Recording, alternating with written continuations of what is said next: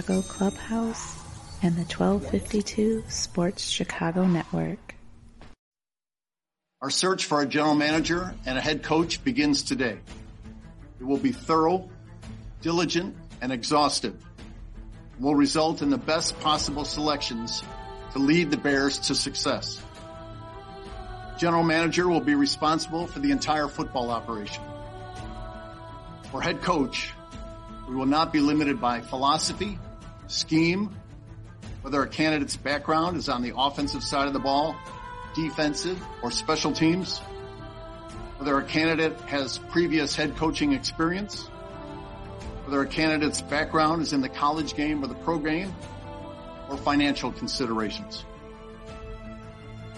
Our search team will consist of myself, Ted Phillips, Hall of Famer Bill Polian, our Vice President of Player Engagement, Sue Campbell, and our Senior Vice President of Diversity, Equity, and Inclusion, Tanisha Wade. I expect that we will reach a consensus on both positions. Ultimately, though, the decision on the next general manager and head coach will be mine.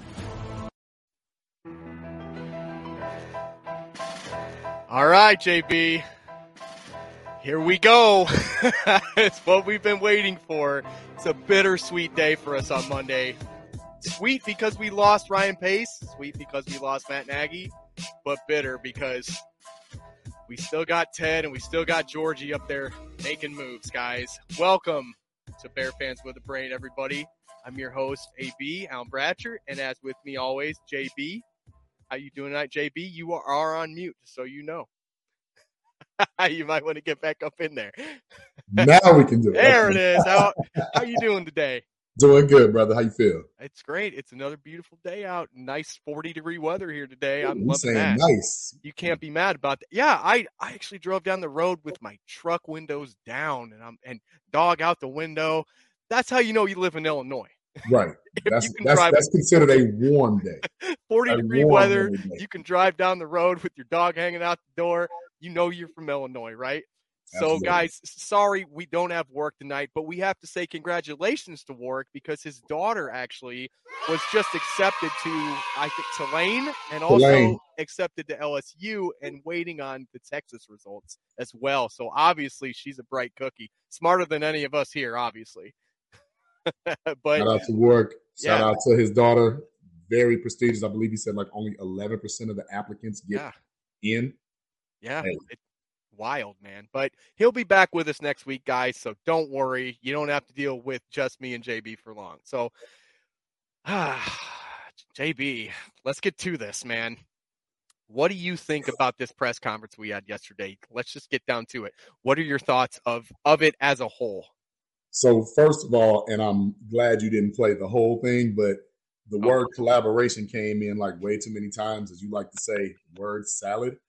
Yes. But one of the things that he said was he kind of like was like this droll guy, like this drill sergeant saying, hey, it's going to be tough. It's going to be arduous, exhausting. First of all, why does a head coaching search need to be exhausting? If anything, it needs to be spirited and inspiring so that you can get the right guy. Okay. Secondly, and I speak for everybody, I don't want Ted Phillips anywhere near that war room when they're interviewing those guys and making the calls. I want Ted Phillips somewhere in a room working on finances. Let him be the chief financial officer, the CFO. Get him away from player personnel and decision-making when it comes to football side. Third, I honestly am not comfortable with Bill Polian being the yes, he is. Oh, God, Mike. Yes, he is. That's Mike. You know Mike. What's up, Mike? You know how Mike's going to Mike, man. For everyone on the audio side, our friend Fat Mike just jumped in and said that George McCaskey is a female toy that they love to use. Yes. Let's just leave it at that. We don't need to get into great detail with that, but proceed, JB. But yeah, so I'm of the side where some people are like, oh man, they really got Bill Polian to come in. They're going to get it right this time. I'm like, pump your brakes. Bill Polian was most famously known or recently famously known for saying Lamar Jackson should be a wide receiver or a running back, not a quarterback, of which his second year in the league he became MVP, of which I'm not saying Justin Fields is Lamar Jackson, but hell, he's a lot closer to Lamar Jackson than he is Peyton Manning. Yeah. So I have zero faith in Bill Polian. He also said that Chad Kelly was the best QB, in that draft. And that's a draft that included Patrick Mahomes and Deshaun Watson. Yes, so it was. To go on that big of a limb and say that kind of makes me kind of pump the brakes. Pump the brakes with crickets because and no disrespect to Chad Kelly, hell, he made an NFL roster. He's thrown an NFL pass. But when you're most famously known for being the relative of Jim Kelly, Hall of Famer quarterback Jim Kelly, that doesn't spark my interest when you're saying he's the best. Yeah. So maybe Bill Polian's thought process is outdated when today's game is telling you need a quarterback. If they're not mobile, if they're not a running quarterback, they need to at least be mobile, be able to scramble and get out the pocket. So I have no faith in Bill Polian at all. Sorry, guys, for those that feel that way. I just don't. No, and it's warranted. Just because of the conversation we're having now. We're going to talk about this a little later, but the other side of the coin is, for me, is I like some of these names that they're bringing in. So I can't completely dismiss it because they're actually, if you throw up enough good names on a wall and you close your eyes and you throw, you might hit one. You might get lucky on this. But for me, this whole entire press conference was an absolute disgrace. Not only did you alienate one of your soon-to-be Hall of Fame players, Olin Cruz, you stand up for a guy in Ted Phillips who literally for 23 years now, I believe next month, has failed you in every aspect of this organization. Yet you have his back the whole time, but you won't have your players back the whole time or ex-players. And that's something else that we're going to get into about Olin later, guys. Don't worry. We got a lot of stuff to unpack in this show. But if, instead of hiring a football operations, president, they're going down the same road again. And what have we seen time and time again when they've went down this road, JB? It's the same result. It's the definition of insanity. If you keep doing the same thing over and over again and expecting a different result and you don't get it, that's what insanity is. You've got to start looking at this team the right way. I don't care how other teams, say that they run it. I'm going to run it this way. I'm going to do what I want to do. I don't think there's anything magical about a so-called football czar. Hello? How can you say that? There are so many organizations out there. The Ravens, Ozzie Newsome had him, right? Brought him in. Completely changed the whole aspect of the organization. Brought it up from what it was, made it relevant, and it's still relevant today. And he's still a consultant there, You have to look at these kind of these ex-players, these, ex-coaches, GMs, whatever they are, and look for the best guys available and keep them in-house. Don't just bring them in every 3 to 5 years because, we need a new coach or a new GM. We better go hire somebody off the street. How long have you been there? How long have you been there, George? You've been there your entire life. You're telling me by now you haven't figured out how to learn how to find these guys yourself or hire somebody in-house to stay in there to hire these guys yourself. You're just counting on Ted Phillips to do everything for you. And then whenever that doesn't work, you go out and you get an Ernie Accorsi. You go out, you get a Bill Polian. Whenever they got Jerry Angelo, they hired like an outsourcing committee. They hired a firm. They came in, they hired him. You're telling me that no one in that organization can do that? What are you doing? What are you doing up there? I don't understand why this is still happening years and years later. Doesn't anyone notice this? I feel like I'm taking crazy pills. And that's how I feel. Every day when we talk about this team, that's how I feel. I can't deal with it anymore. I don't know what else to say at this point. So you look at a trend, right? A trend of ineptitude. And it trickles down from the top bottom, right? Yeah. If you figure, and we can speak on the last 20 years real easy. When you have more losing than you do winning, that is a problem. Yes. When you look at an organization like the Pittsburgh Steelers, when you look at an organization like the New England Patriots, when you look at an organization that has teetered on greatness, fell, and came right back in our division rivals to the North and Green Bay Packers, if there are very easy examples of how to get it right, why do we keep getting it wrong?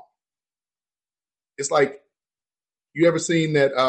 It's like a old timey video where the little duck or bird or whatever is looking at his reflection in the mirror, and he keeps hitting himself and hitting himself and hitting himself and hitting himself and hitting himself. That's what I see right now with the last 20 plus years. That's what I see right now. Because when you have the change that we actually look for, and we could go all the way back to 95 if you really want to be honest, because we saw the change. And what did they do the next 2 years? They blew it up. Yes. This is just what Bears brass does. So maybe he got that duh moment coming up now, because some of those names I would have never expected him on the GM side and the coaching side. I would have never expected some of those particular names to even be on their short list. I really wouldn't. Yeah, absolutely. And I mean, maybe it's luck of the draw. Maybe we just got a good year where, a lot of these names are looking real promising to us. Maybe we get lucky and we land guys. We're going to talk about these guys in a little bit. And guys, make sure you know that this is our fan appreciation show. We're going to have a few of these in the off season. We want to thank you guys for being loyal members, following us all throughout the year. If you want to jump on, I will send you a link, send me a message on Facebook, whatever you want to do, or you can call in. There's a number below. Make sure to get on the call-in line. Chime in with all of your questions, comments, frustrations. We completely get it. We understand it because we're frustrated too. But maybe this time we might actually figure out how to do this the correct way. That's all we can hope for. Hopefully the people that we built around to make these decisions make it right this time. So we're going to go real quick, and we're going to have a quick commercial break. We'll be right back, but we're going to have a quick word from our sponsor, Nick and Ivy Brewery. Hello, this is Paul from Nick and Ivy Brewing Company. We are located at 1026 South State Street in historic downtown Lockport, Illinois. We are very excited to be partnering up with the Fat Mike Chicago Sports Show as well as the 1252 brand, because we are one of the few Chicagoland breweries that embrace sports and sports culture. Come in for a fresh brewed beer made right here in Lockport while catching the game of your favorite team. Stay for the live music that we have booked every weekend, or just come for a cozy atmosphere to enjoy a good conversation with a friend, loved one, or complete stranger. Nick and Ivy makes you feel right at home no matter what the occasion is. Follow us on Instagram and Facebook by searching for Nick and Ivy Brewing Company. Visit our website for our up-to-date tap list, or to go shopping on our online store at nickivybrewing.com. That's Nikivy brewing.com. Come in today for fresh brewed beer born and raised in Lockport, Illinois. And that was a quick word from our sponsor, Nick and Ivy Brewery down in Lockport, Illinois. Guys, make sure if you're looking for any beer selection they have, go to nickivybrewing.com. They've got a great list coming out. And I just heard today that he's going to start selling in Watsika at my Burkotts. Let's go. Oh, okay. I'm excited. Yeah, he's got a meeting with them coming up. Hopefully we might have a tasting on the show maybe soon, hopefully as well. Shout out to Paul. Shout out to Paul from Nick and Ivy Brewery holding it down, guys. But before we get to our Bear Fans with a Brain poll question of the day, we want to bring in some fans first. We want to get some of their thoughts. So first, we're going to start out with our friend Hunter Lorenz. He's actually a moderator from our Facebook group, Bear Fans with a Brain. Make sure to go check that out now. So we're going to bring him in real quick. Hunter, are you there? You hear us? What's going on, boys? There he is. How you doing, Hunter? Yeah, man. So, Hunter, how are you? What's going on? So, what's going on? What so do I you was think hearing about what y'all this were team? talking about, right? What do I think about this team? This podcast is not definitely not long. Say whatever enough you for me to go feel, on my brother. rant. We don't hold back on this thing.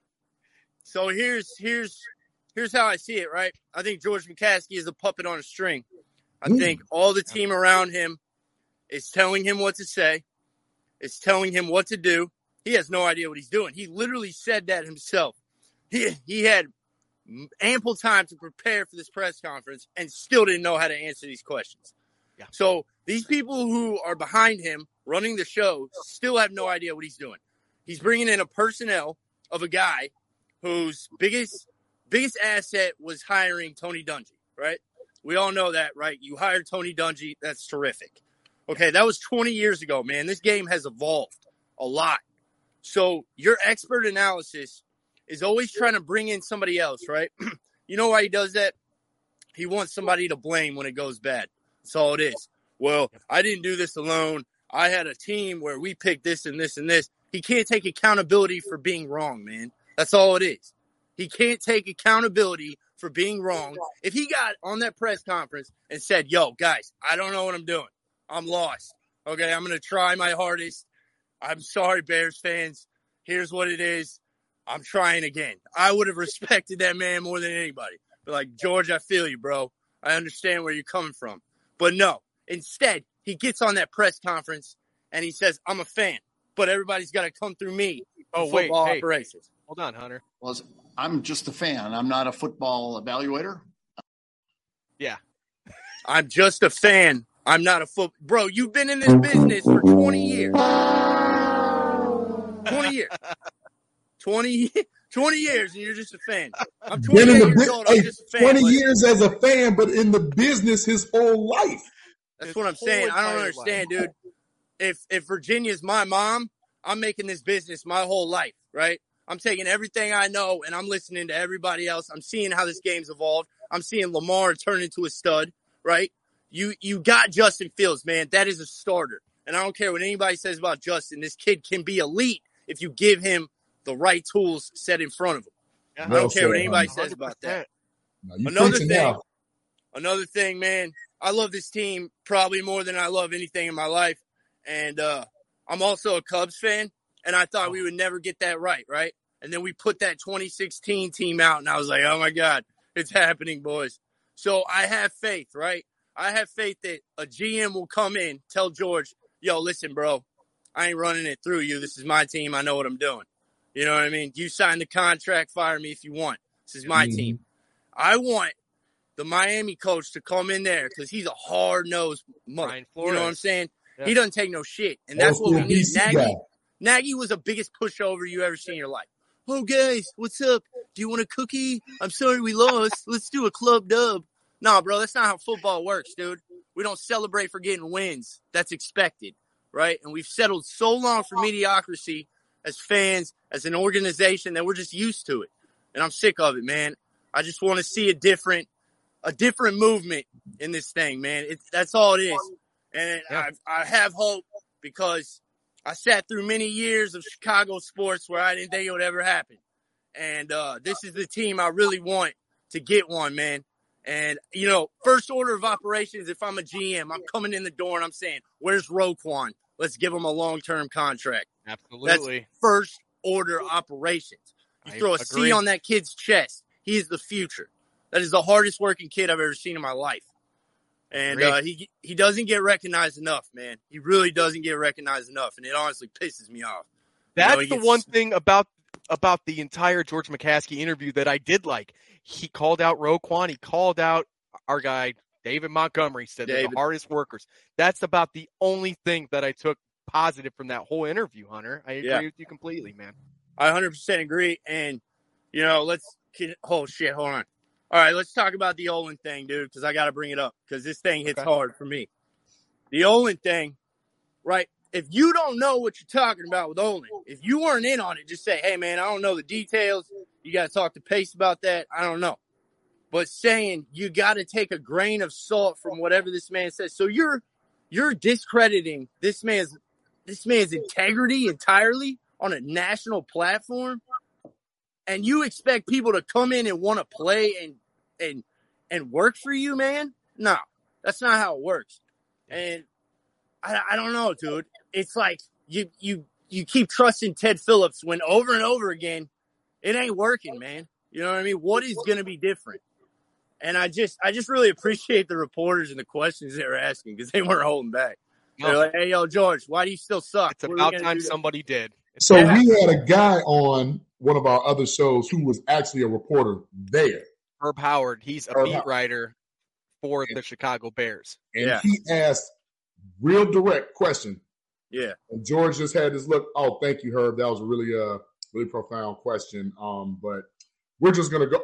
Like, if you don't, His answer was shorter than the question. Like, Yeah. And it's like, if you don't, like you said, if you don't know Hunter, there's no, at this point, you've gotten all the shame that you can really get. So there's no shame in saying, you know what, I really don't know how to answer that at this time. We just got to go in a different direction. We got to fix it somehow. I would have honored that a lot more than this spin doctor political BS. What I'm saying, bro. Dancing around the question. Dancing 30 years or whatever, however long since 85. Like, come on, man. Like, enough is enough. The ineptitude is too much. Yeah. My thing is, bro, like, if George Papa Bear was alive, nobody in that room would be hired right now. No. You know what I'm saying? Papa Bear would be like, y'all got to go. We're restarting. Remember, these are his grandkids. That's the sad part, saying, bro. Is that whenever Muggsy died, I feel like this future of this franchise died with him. You know, he was the guy that was training to be – he was going to be the heir apparent. He was the guy who was supposed to keep the trend, keep the franchise going, and we don't have that. We haven't for a long time. Every grandchild that stepped up to the plate has failed, period. Yeah. End of story. We know they don't want to do it anymore, and there's nothing else to it than that.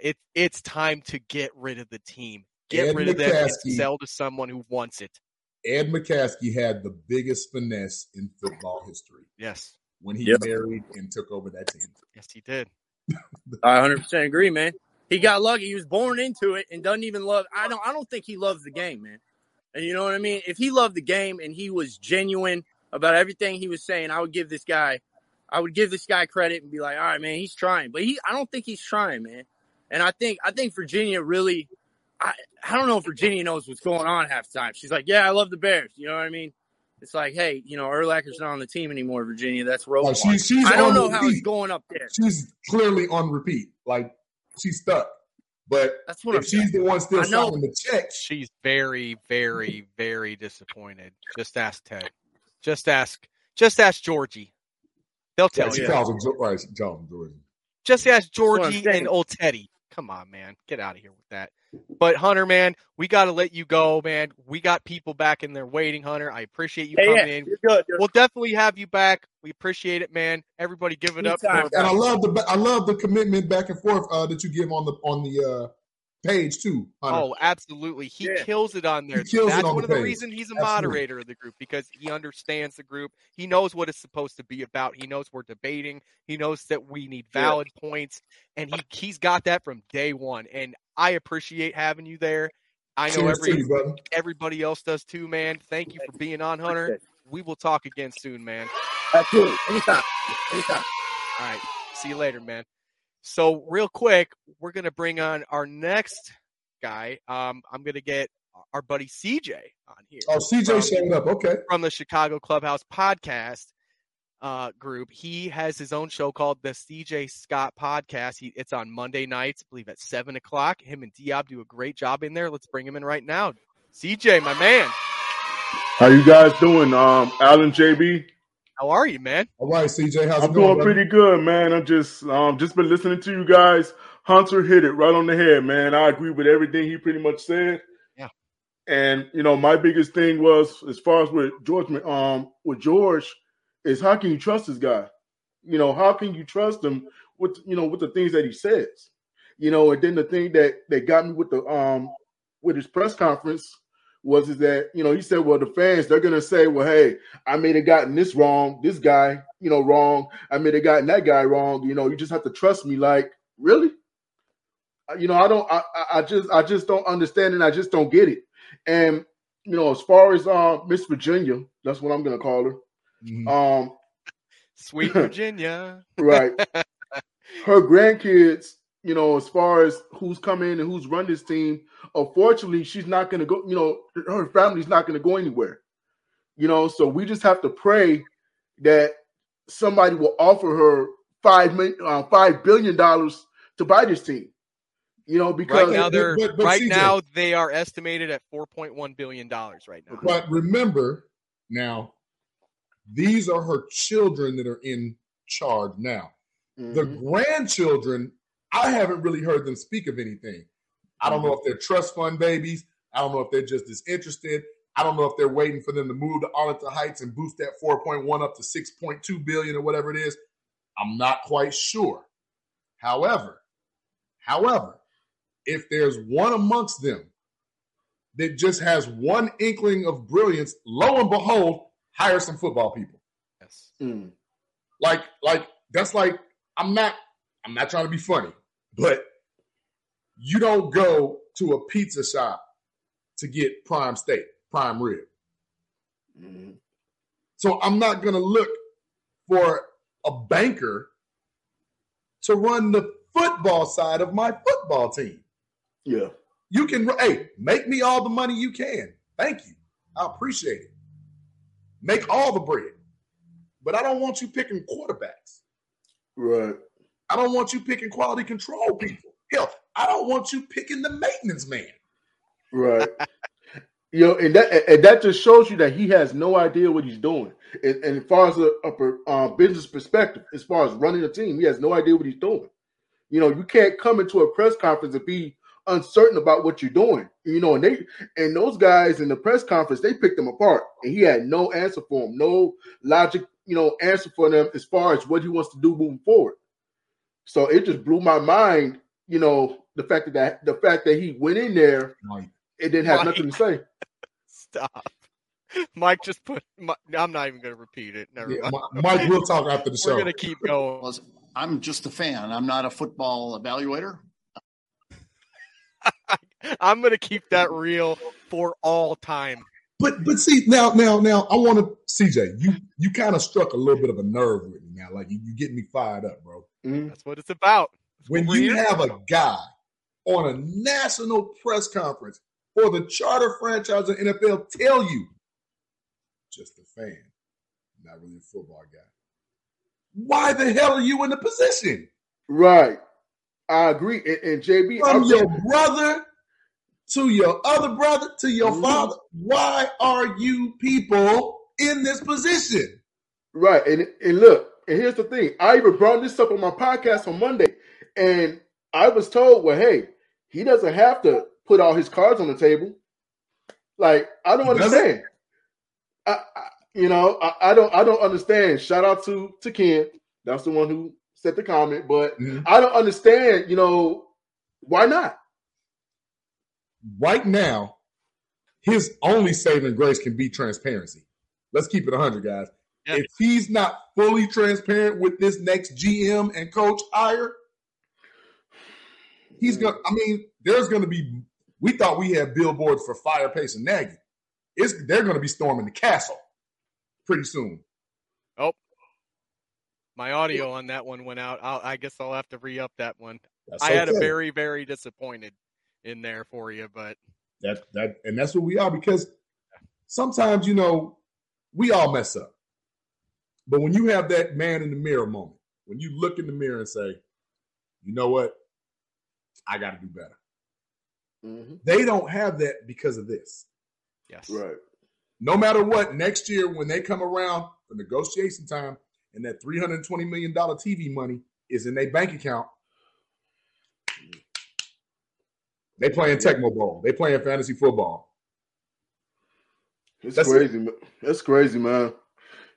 I mean, I don't know. Then I'm hearing coaches' names being thrown out there, and I'm like, I'm more of a person that's like, you don't even have. And wait a minute, and Scott, just thinking about it, you don't even have a president of a head of football operations. But now George is saying, "Oh, I'm going to do that job."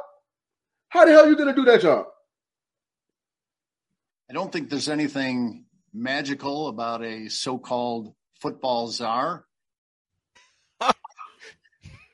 Man. Keep repeating it. I mean, it's laughable at this point how horrible this man does press conferences. And you know that this guy actually graduated with a degree. He was on TV before. He's spoken before. And this is how he comes out. You would think that he would be more well-versed in these kind of things by now and know how to talk to the media and understand how us fans are that disgruntled. He's not even a good BS artist. He's checked out. He's like, Hey, at least lie to me and make me feel good, man. Please, at least tell me that it's going to be okay. Don't go, oh, well, we know in the short term fans aren't going to be happy with us. It's been like 23 goddamn years since I've been okay with what you've done. Like, it's over time by now for this to keep going on. It's got to start changing, and it has to start with him at the top. There's no way. And how's that going to happen whenever he goes to his board, which is all his family, and they just say, it's okay. It's okay. We want you to keep doing it because guess what? None of us want to do it either. But let's look at just a brief history, brief stroll down memory lane. Jerry Angelo, Bill Emery, Ryan Pace. Let's go back a little further coach-wise. Last time we were real significant before Lovey, Dick Duran had a 13-3 season. What did they do the next year? Didn't want to pay nobody. Blew up the team. We get Lovey Smith. Year 2, we go to the Super Bowl. What do? They don't give Thomas Jones the ball. That could be a coaching thing. That could be an upstairs thing because they're like, hey, throw the ball. Cedric Benson needs to play. We drafted him with the 4th pick. Then later on the line, you fire the only close to winning coach you've had in decades in a 10-6 season. And Troy, we're going to get to Jim Harbaugh later. Trust me, we have a lot to tell you about him. We're going to get to that later, guys. And CJ, we love having you here, man, but we got to get our next good guest talking up, to man. you. I know we talked during the week, but good talking to you. We're going to talk more. Guys. I'll see you guys soon, man. Yeah, much love, CJ. Thank you for jumping on, man. All right. That's our guy, CJ, right there. And next, we're going to have a new guy that I haven't really got to talk to this man a lot. His name is Dennis Bonner, and we're going to bring him in right now. Let's go. Dennis. How you doing, guys? What's happening, man? Nice to meet you, man. How you feel? Good, man. Good to actually be involved, and thanks for inviting me onto the show, Alan. I appreciate it. You got me into the Facebook page.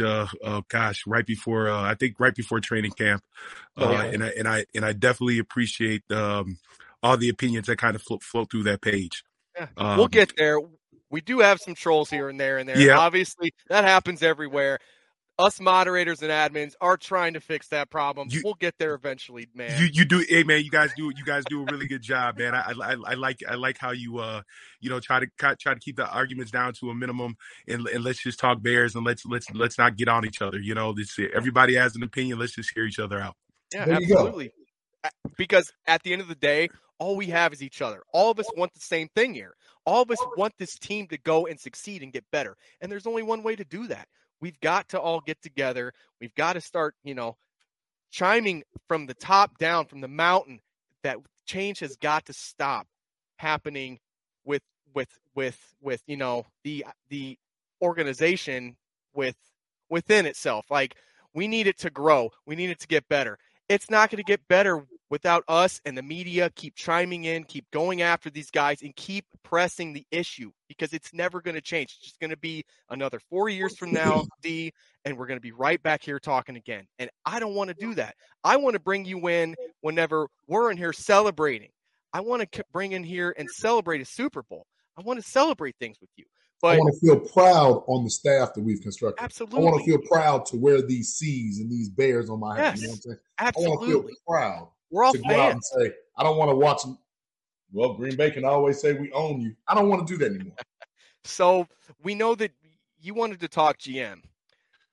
I did. Before I actually get into that, though, let me just. I've listened to you guys about the McCaskey interview, okay. And I have a friend of mine that I went to college with. We're both Bears fans, and I live in Minnesota, and we're both local up here. So the disappointment that we've been seeing for the past, outside of the 12-4 season, it's just been a bunch of disappointment since Lovey. But we were talking about this because we both, listen to a lot of the Score.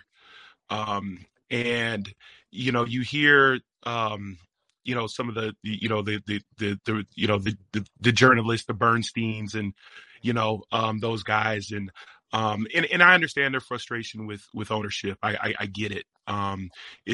We've all suffered through the BS and the losing and the just not being what we think we should be as a cornerstone franchise. Being in Chicago, big city, we should be further along when we get. I will say this: I listened to the whole presser. Like JB said, I think McCaskey was as transparent as he could be. I think the whole "I'm a fan" thing, to a certain degree, was very truthful. But the other part of it too was him being transparent. I think he realizes that he's not a football guy. I think he realizes that he's losing fans.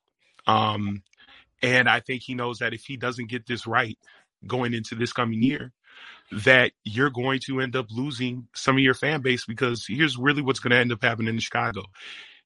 If they don't come close to being, look, if they're a 5-win team going to, if they're a 5-12 team going into next year, but you've lost most of your games by 7 points, I think people can go into the following season saying, okay, hey, we're close. We're close. We're close.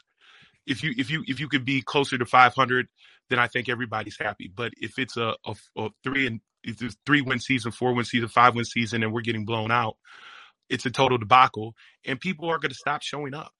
Yeah. And that's what you don't want as ownership, is to start losing money. So I like I said, I coming out of that presser, my thoughts were, he was very transparent and basically saying, I'm not the guy to make calls. Now, can he get the people in that are football people to get this right? That's going to be a question. Now, get into the poly thing, and then we can start talking about the GM things. I understand people's frustration with Polian being an older guy. His resume is pretty good, though. It's a pretty good resume. My thought process is I understand people want somebody that's, if you're going to consult somebody that's a little bit younger, has, kind of, you're not outside that realm of the early 80s, early 90s football deal. I have a perfect name for you. Perfect name for you. Trace Armstrong. Well, now see, that's okay. Now I brought that up with my friend. I brought that up with my friend yesterday. But now let me just go back to the Polian thing, though. Oh, go ahead. So my thought process is who can you go get that's young? Now my first thought process was, yes, is it Trace Armstrong? Now the other thing too is that's kind of been a rumored thing for a while, kind of going into last year when even Pace and Nagy are they going to get fired or not going into last year? But why haven't we seen Trace on the chart for somebody being interviewed? So I don't know if it's something that Trace doesn't want to do. If he's okay in his role there, I would think as long as you've been in that personnel role, you probably would want to move up. But I don't know, But the other thing too is, outside of Trace Armstrong, who can you really think of that they could bring in? That's a younger possibility. That's why I understand what people are saying about him. Oh, I have a laundry list of names. We have names, and some of these names we're going to talk about are on this GM list that I have for you. But Dennis, I have to remind you of something. Sure. Bill Polian and Ernie Accorsi. Mm-hmm. That's like two different sides of the same coin. In the sense of, yes, you're saying they're older, removed from football, but Bill Polian, there's no discrediting what he did when he built the Buffalo Bills, what he did with the obviously what he did with the Colts. But it's not his age that's the question, because I could give you Ozzie Newsome. Sure. I can give you one better, and this is the ultimate. I'm gonna give you the top of the top. Jerry Jones. Right. So I'm not discredited, because Jerry Jones can build a hell of a team. I think Jerry like 72, 73, something like that, whatever it is, 76. Yeah. But so I don't want to focus too much on the age of Bill Polian, but it's his ideology is what's the problem. Sure. No. And JB, I'm not trying to say that. I from what I'm hearing from people is, I think, they're saying, from what I'm hearing from fans, is that he may just be a little bit too out of touch, which I'm relegating back to the age thing. So that's the only reason why I brought it up. But my whole point is Two, I just, you can't be mad at his resume, and I don't think that's a bad route to go if you can't get somebody that's, in their, mid to late 40s, early 50s, somebody that's a little bit more on this side of what we're doing in football right now. That was just my whole point.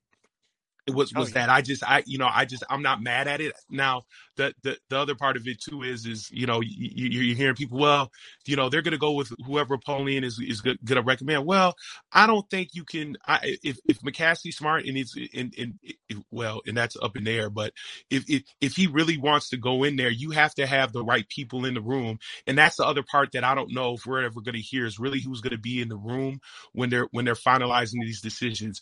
It's not going to just be McCaskey. It can't just be McCaskey because he knows he's not that guy.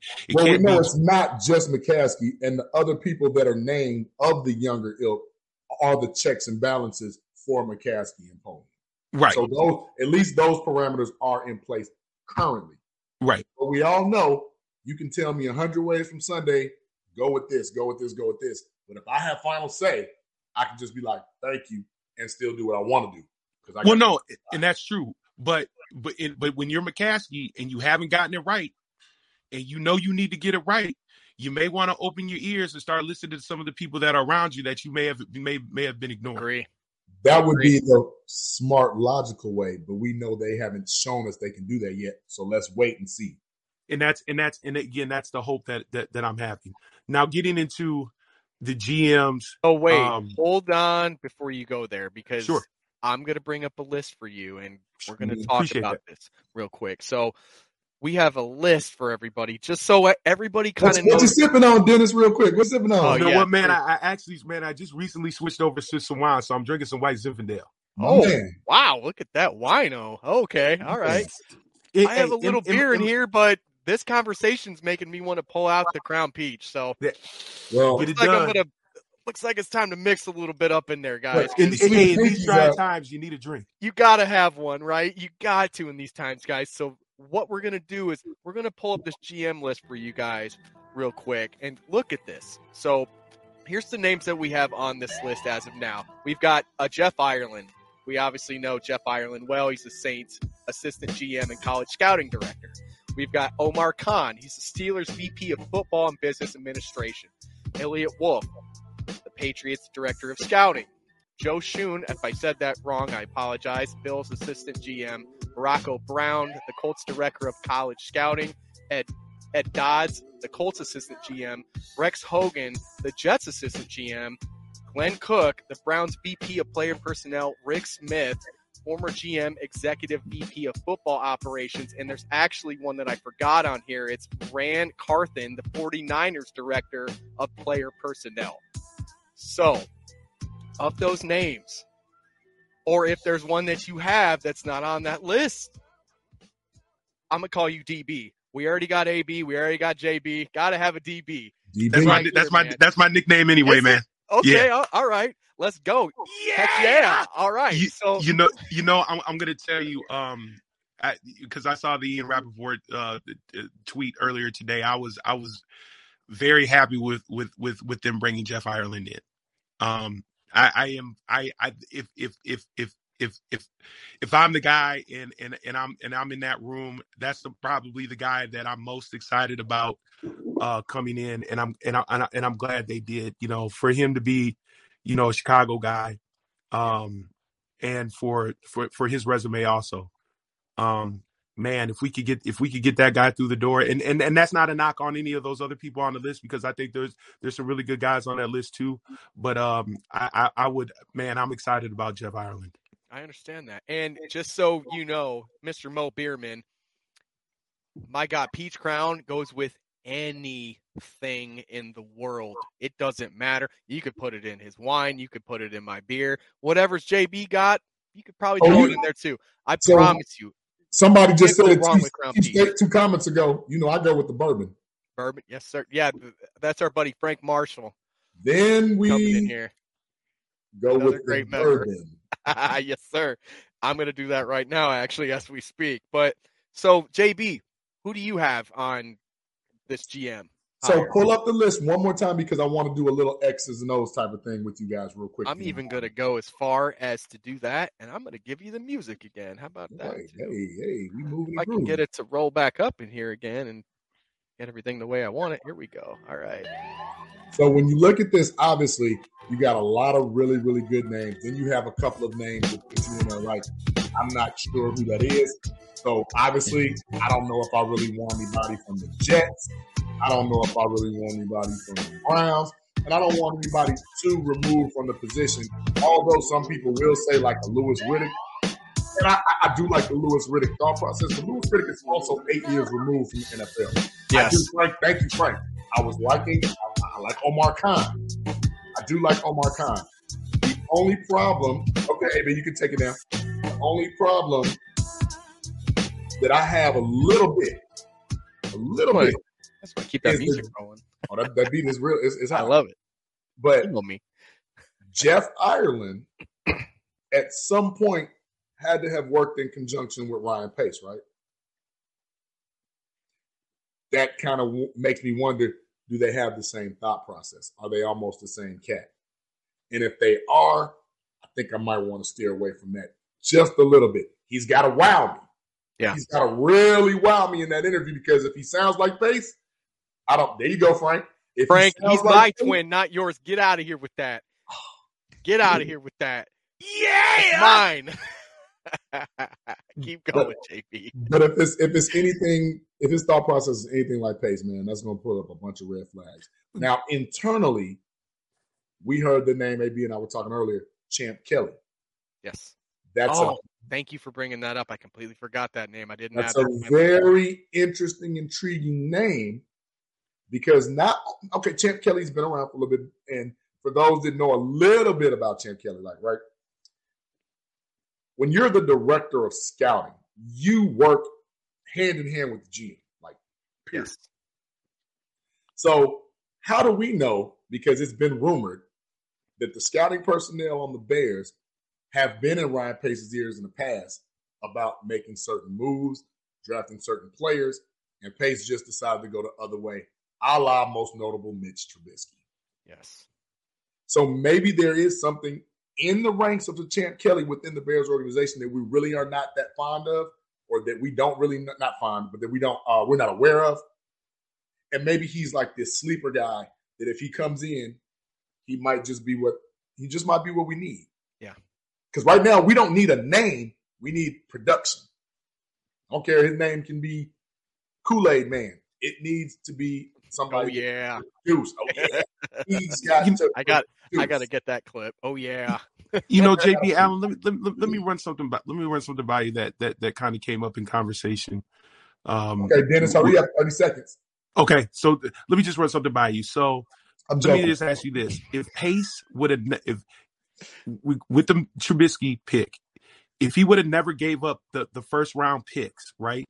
With that, and then along with the Nagy hiring, but if Nagy would have just gave up being an OC and been a head coach after that second year, do you think they would still have a job right now? I do. And we can end on that. I do. No, I was just joking with 30 seconds unless okay.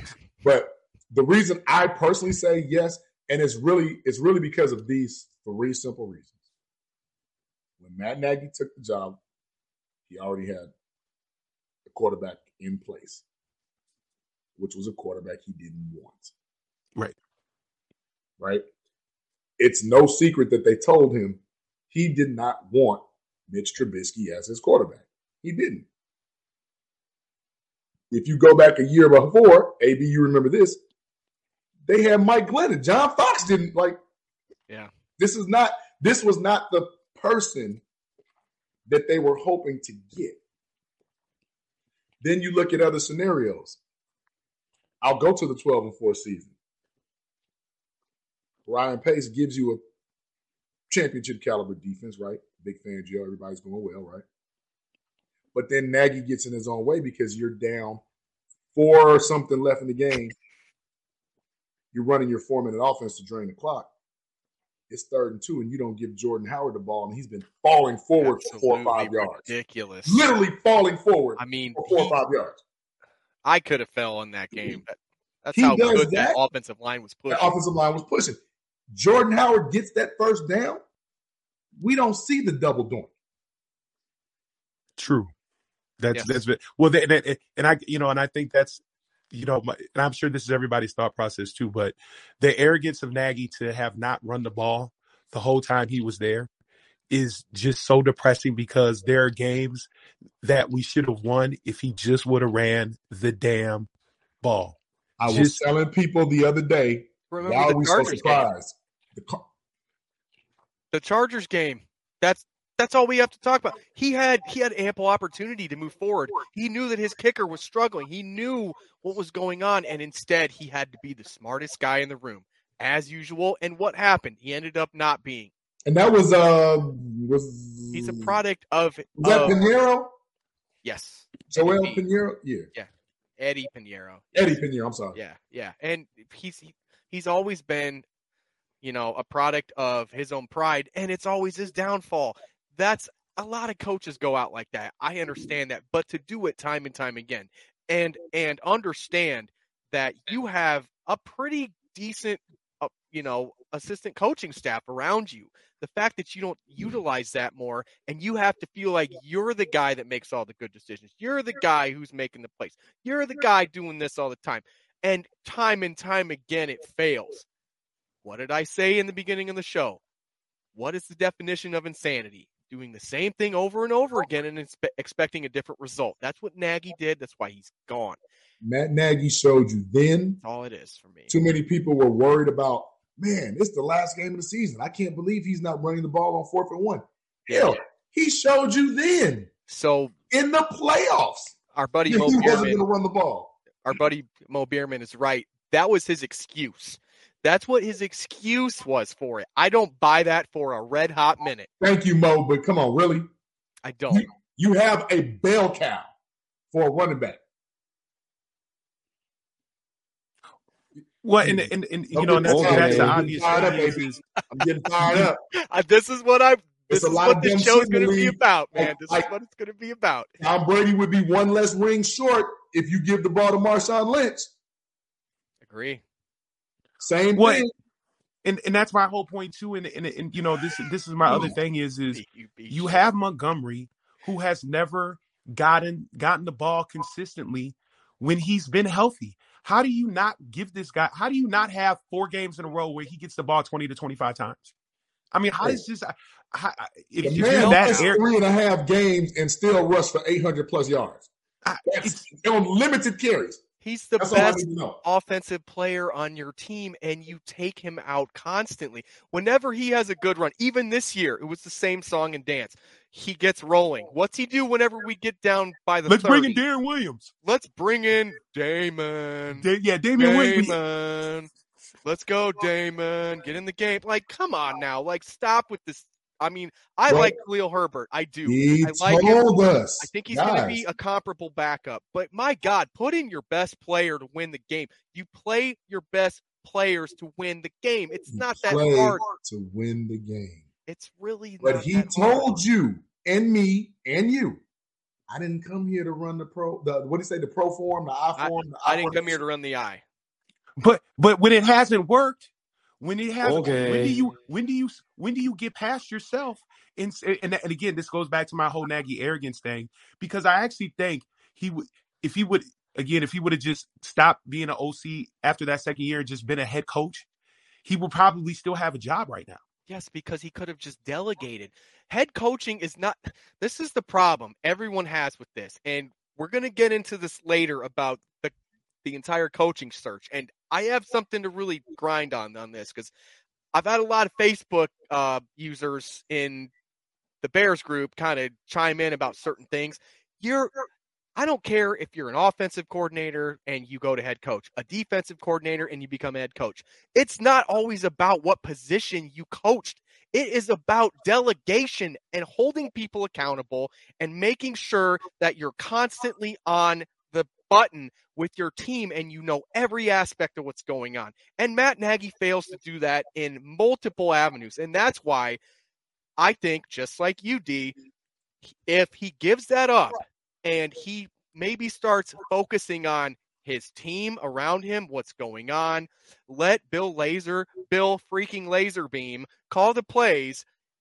Let the man do his job. He's not horrible at the job. Bill Lazor's probably the best coach they had in the room at all times. I heard a report today that Justin Fields checked out in the early this year because he had no faith in Nagy. And it's hard to not believe that. And I don't blame him. Game of the season when they played Cleveland. What did he do to him? He put him in a bad situation, 5-step drops the whole game, no tight end help, and you expect this kid to run an Andy Dalton offense without even getting first-team reps all season. And you're going to sit here and tell me that that's okay, and this is the guy that we need going forward. He should have been fired last year. That's what we wanted. Another quarterback he didn't want. Another guy that he supposedly didn't want. Ryan Day supposedly talked him and Ryan Pace into actually drafting Justin Fields, which thank God they did. Thank God they did, because we would have not ended up with a quarterback in the first round if we traded up. Yes, we did give up a first-round pick, but at the end of the day, I will take Justin Fields every day of the week. Every day of the week, and twice on Sunday. We have something for the future now, so let's go get it. Go get a comparable staff, but don't let Teddy and Georgie make these decisions anymore. Go get a football. I don't think there's anything magical about a so-called football czar. Go get one. Wake up. Okay. Wake up. That's all I got to say. Sorry, D. I don't mean to cut you off, man, but this is getting me fired up. The Crown Peach is hitting. No. Look, man, I get it. The frustration is definitely there with everybody. And I definitely agree with, the use of how Justin was used this year. Just, when you, the things that you saw that he did well with, rollouts and bootlegs, how do you not keep that kind of stuff going? Yes. Because that's not who he wanted to succeed for his name. Because that scheme doesn't necessarily fit his bill. Okay, look at I bring this name up 1,000 times, and I'm going to bring it up a lot tonight. Look at John Harbaugh. Look what John Harbaugh did. He went from Joe Flacco, who is a complete statue, and in the same season, to Lamar Jackson in the same season. He didn't have a whole off season where he geared up plays for him. He knew coming in that he had a Lamar Jackson. He had a plan for Lamar Jackson. Granted, it was a little earlier than he wanted, but he came in that season and he built an offense around him because he knew that he was going to play eventually. He knew what was going to happen. And Matt Nagy says at the end of the year, after it doesn't matter anymore, he comes out and says this. He comes out, D, and he says, well, the plan was to sit Justin all year, but you didn't. You didn't. Why? If you were going to sit him all year, then sit him all year and put Nick Foles at number 2. I'm not saying that that's the best scenario. I'm saying that whenever you have a plan, have it with conviction and stick to it. Don't go upstairs. Don't go to Georgie and go, hey, Georgie, what do you think about me starting Justin Fields? Don't do that. Stick with your plan. No matter what us as fans or media guys, what anyone says, have a plan and stick with it. I think it would be a better warranted. I think we would have understood it better if he would have went that route. I know people wanted Justin Fields. I get it. We all did. But at the end of the day, if he's not ready, don't play him. If your offensive scheme doesn't fit him, then don't fucking play him. That's all it is. And it's so... I don't understand why this is such a hard concept. Doesn't anyone notice this? I feel like I'm taking crazy pills. And that's all I have on my rant. I'm done ranting. I'm sorry, D. But, man, it was great talking to you, man. But we got to keep the show rolling. Dennis, stay in touch, brother. Good talking to you. Longer than we did, man. But we will have you back in, man. Awesome conversation. Thanks for coming in. Hey, Alan, just don't forget to tell your Olin Cruz story because I need to hear that. I will. That will be so. Our last segment tonight is going to be about Olin Cruz. If you haven't heard, some of the ESPN 1000 guys were talking about it. I heard it from them, but I will definitely let everybody know why I think this stems from farther back than just these recent few years. But we'll get to that later. But D, thanks for coming in, man. You guys have a good night. I appreciate y'all. We appreciate you, man. Thank you. That was our buddy D, man. What a great guy. What a great guy. Love our fans coming in here. Killed it. And now, oh boy. Wait a minute. Wait a minute. Hold on. Oh boy. You better get ready for this. Y'all better just y'all better put your suspenders on for this next guy, because he's coming in real hot. He wasn't somebody I expected to come in, but our boy, I'm gonna regret this. My buddy Fat Mike What's coming up, in hot baby? right now. What's up, Mike? What up? I like how everybody has to take a sip of their drink before I come on in. That's the reputation I want to have. Hey, hell yeah. Because I know you about to come 100% uncut, bro. That's the reputation I want to have, boys. That's the reputation I want to have. I want to make sure everybody fucking woof. I gotta get ready for this one. Let's take 2 glugs. This one. Let's take 2 gloves. No, I really loved what Dennis B had to say, man. That guy, he brings his shit, man. I like that dude. Alan, I know that you try to keep it PC here, but you're bringing me on. So, well, you heard me cussing on here, so you know that it's he already done fucked up. You already brought me on. You already done I'm close. fucked up. Hey, Mike, I said BS. I'm getting close. Yeah, you're getting close. You're starting to outside that step box of the PC zone, JB. You better be we really careful, need bud. to switch to somewhere where I got a 7-second dump, because I got the button for it. Yeah, I just don't you can't have expect that shit out of me, though. I'm all over the goddamn place. You can't expect that out of me. I'll just fuck with you the entire time. No, Right? but seriously, Dennis B brought on a lot of good shit, man. Yeah, he And did. one thing I wanted to talk to you guys about, I want to reiterate of what you guys were talking about with the GM search. All right, there's other guys that are out there. There's other guys that you didn't mention.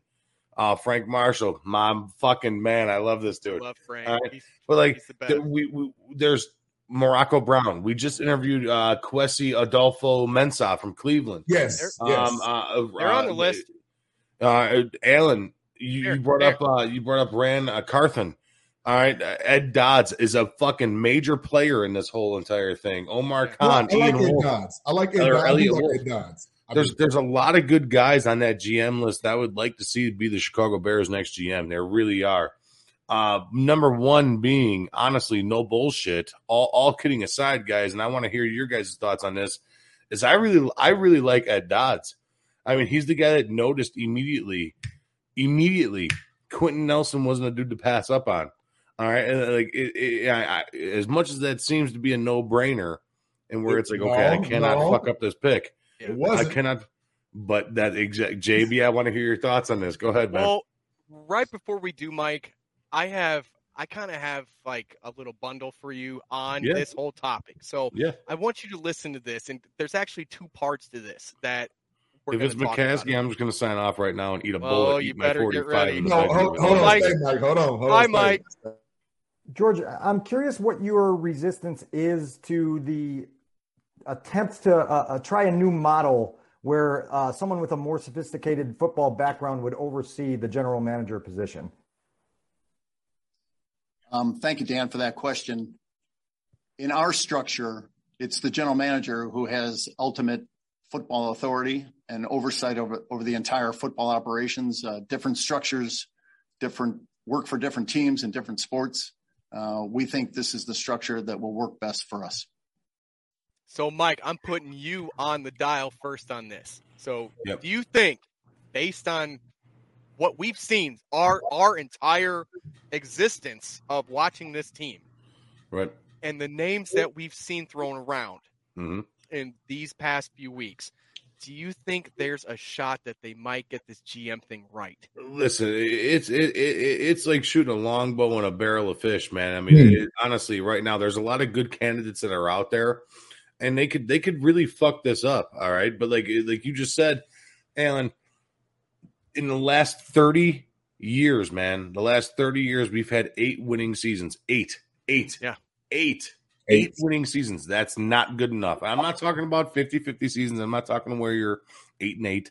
I'm not talking that. I'm talking. Thank God there's no seasons. such thing as 50-50 seasons anymore. That's the one thing about this whole 17 game that I love is that we don't get to hear that excuse that, oh, we didn't have a losing season. Shit, we're never going to hear that again. That old BS. Exactly. It's all bullshit. It's all bullshit. So, okay, so outside of the 8-8 seasons, the Bears have had 8 winning seasons in the last 30 years. Since 1992, the Bears have had 8 winning seasons. Now, in that little clip that you just played, the one thing that intrigues me the most about that, the one thing that makes me fired up even more, is that George McCaskey says new model. New model. All right. That's what I really hook my fucking teeth into. That's what I mean. Okay, new model, but you're still making the decision. Okay, that's what bothers me, Alan, JB. That's what bothers me the most. Because when it boils down to it, who's making the ultimate decision, who's making the ultimate hire, it's this dude. Our buddy Frank Marshall chimed in real quick and said, Frank. I wish I could punch him through the screen after hearing that. Hey, George, whatever decision you make, do the opposite. Do the opposite, right? Please. Exactly.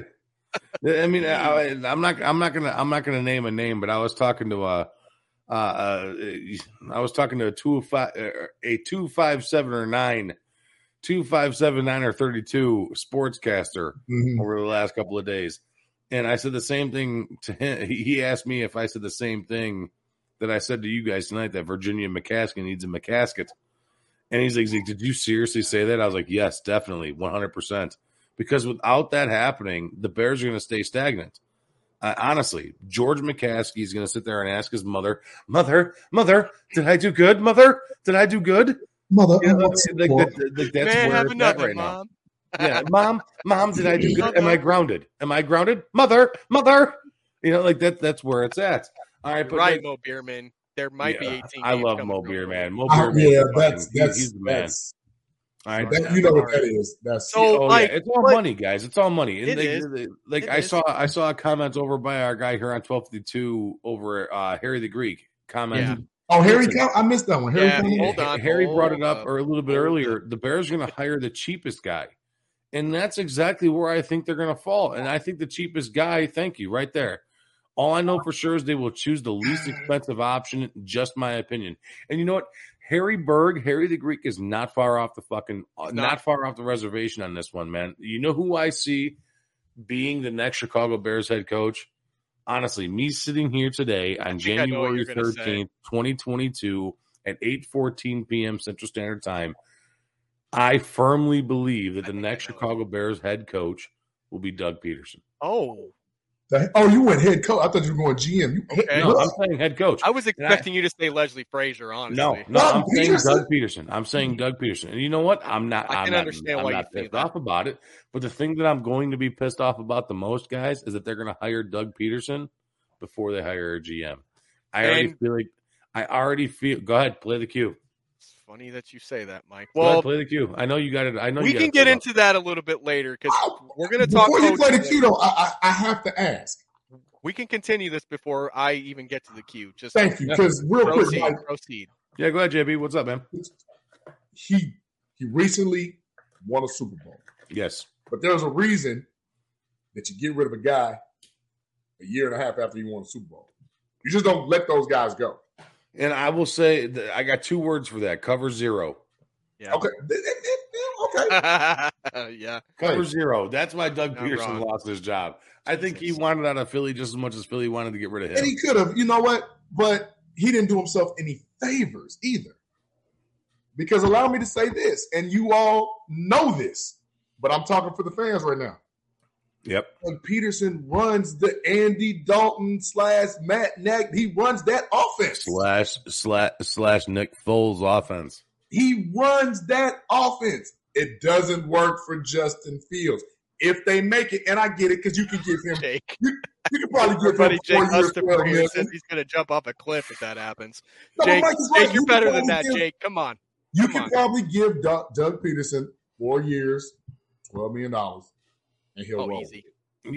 I think you can get Doug Peterson on the super cheap. I think you can get Doug Peterson for 4 years, $9 million. And a bag of crackers. And a bag of animal crackers, right? Bears and Eagles combined in that animal bag of crackers. Right. I think he'll hop on board. You know what's hilarious about that whole thing is that the irony of the fact that he was hanging out at the Bears facility when Matt Nagy was the coach, and he might literally take his job. Nagy brought him in for quarterback coaching. Because he needs somebody because he's not comparable enough to do himself. He can't do the job himself, so he's got to find. Oh, well, I used to be with Andy Reid, so maybe I can find another guy from Andy Reid that can help me. Oh, why not Doug Peterson? Bring up old boy's last quote. What did he say there? He wanted to hear your top 3 choices. My top 3 head coach choices hit me. Why don't we get to my? Go ahead. I'm sorry. Go ahead. We'll come back to that. We're pushing down the road a little quick. Let's. Oh wait, God damn it! I keep doing that tonight. Keep on cooling crickets, man. Let's reel it back real quick, guys. Yeah, We're gonna get to that. I promise you guys. So, Mike, GMs right now. That's the question. You already kind of answered the first part of it. Who do you want for GM going forward if you got the pick? If it was me, all right. If it was me, first off, I would do something completely different than what the Bears have already doing. All right. I wouldn't have brought in Bill Polian, who's 79 years old and doesn't know what the fuck he's doing. All right, the best thing that Bill Polian's ever done was draft Peyton Manning over Ryan Leaf. All right, let's be honest here. That's the easiest move you've ever made. Exactly. I could have done that. That's between. That's one of those decisions where it's like, oh, should I fart or is this a shit? Like, it's one of those decisions. I know it's not. Get a turtle head poking through. Suck it back up. It's a complex question when you ask that question in your head. Is this a fart or is this a shit? But he nailed it. It was a fart. He ended up getting Peyton Manning. All right. So, I mean, there we go. And then he ends up hiring Tony Dungy and stuff like that. Go along the line. He built a great team. All right. But outside of that, he brought Buffalo to 4 Super Bowls, didn't win dick. All right. Let's get real here. All right. Let's get real. All right. Granted, that Buffalo team, they ran into some buzzsaws. Let's not kid ourselves. JB, you know who they played. Alan, you know who they played. San Francisco and Dallas are not easy go. Cowboys were not scrubs back then, or the Redskins, Exactly. Let's get real here. I mean, let's get real. So, I mean, Bill Polian, I don't think is the guy for you. But does he have an actual? The question I keep on asking myself over and over, Alan, JB, the question I keep on asking myself over and over and over again: is Bill Polian relevant in today's NFL? No. That's what I keep on asking myself. No. All right. No. It's like, it's okay. So 10 years ago, you can even go back further because that's the last time he was an actual fucking legitimate hitter in the NFL is when he drafted Peyton Manning. That's how long ago, guys? That's 20 years ago, 1998.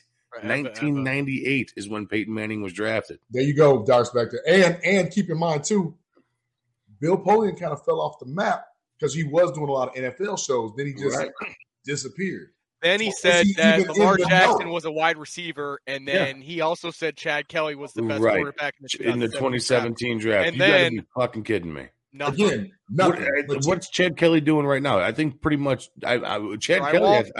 I just took his application at the Watsika Car Wash.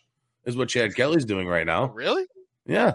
He's gonna be washing fucking Buicks and F-150s down there. But guys, car wash down the road. I'm gonna go say hi to him and ask think about the nepotism though. He's Jim Kelly's nephew, cousin, whatever. And Bill Polian put that Jim Kelly team together. He's gonna say that. Honoring his friends. No, I get it. He's gonna blow what he knows. I know. But Bill Polian, does he have what it takes to be relevant in today's NFL? Now you can go back 5 years, guys. Is today's NFL different from 5 years ago NFL? Yes. Yes. And guess what, Mike? 5 years from now, it's going to be different again. It's going to be different. You have to hire a guy who's going to be able to adjust to change. Alan, you're fucking nailing it right on the head. You hit it right on the head. It's not that hard. Like, you have to adapt to today's game. And guess what? It's always evolving. Right. What happens back, 10, 15 years ago? Running back. And then you mold the passing game in. West Coast offense comes back. Spread offense comes in. What's going to happen? Guys like Derrick Henry and them. Oh, all of a sudden, the Tennessee Titans are world beaters because they have something that was relevant in the 90s. Right. Or in because the 80s. They have a big running back who can run the fucking rock. The NFL retreads itself. I read an article today, guys. I read an article today, and I don't mean to cut you off. I read an article today. I was balls deep in this article, okay? And it was about Josh McDaniels and the New England Patriots and how he revolutionized the game that we see today. Okay. Listen, JB. Listen, all right.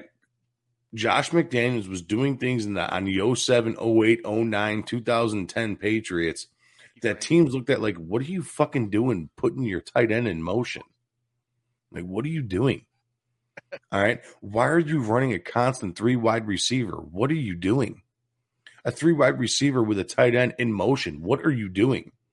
And now you look at today's NFL. This is what, 2007, 2008, 2009. That's 12 years ago. You look at all these successful teams in the NFL right now, the Kansas City Chiefs, these high-powered offenses, Kansas City, Dallas Cowboys, Green Bay. They're all doing the same shit that Josh McDaniels fucking started. Yes. And that's why Josh McDaniels is a hot hit right now today. And why everybody wants to interview this man. I haven't seen. I did a little searching today. I haven't seen him on anybody's list right now for head coaching, which is ridiculous. Right now, it is. But it is.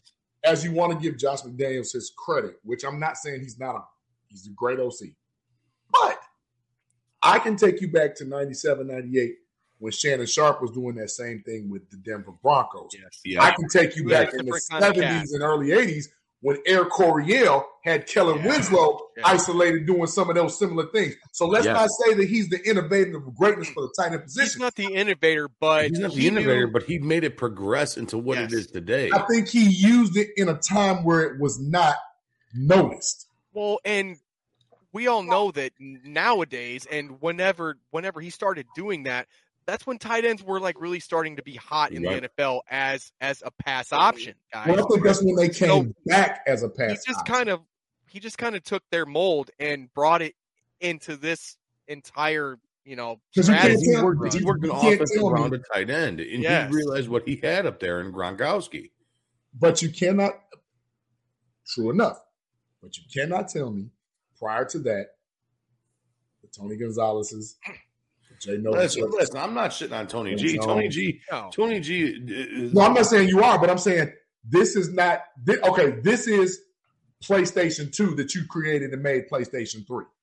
Right. Yes. Yeah. That's a great analogy. You just enhanced you nailed it right on the head. You did. You just enhanced it. So that's why I said I'm a pause. I'm a pause on giving him the utmost evolutionary credit. But what you just said, I'm going to hold you to. It's like going from PlayStation 2 to PlayStation 3, and that's all you did was Chris Cooley. There's a name enhance from it.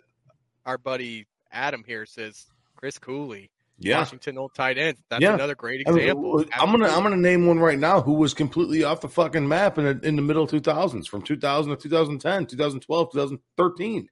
Antonio Gates. Absolutely. Oh, hell yes. He's the one that broke the fucking mold for guys like Jimmy Graham and guys like Travis Kelce. The basketball player. Basketball power forward. Right.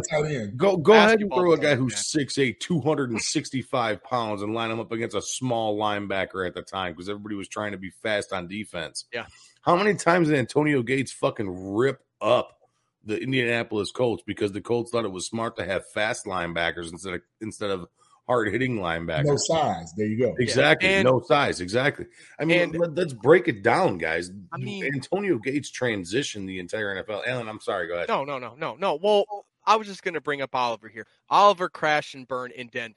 Oliver got rid of Jake. I can't say crash and burn. He got rid of Jay Cutler, and they didn't have a plan after Jay Cutler. That's the problem. He didn't want to work with Jay Cutler. I get it. I mean, at the time he was a hothead.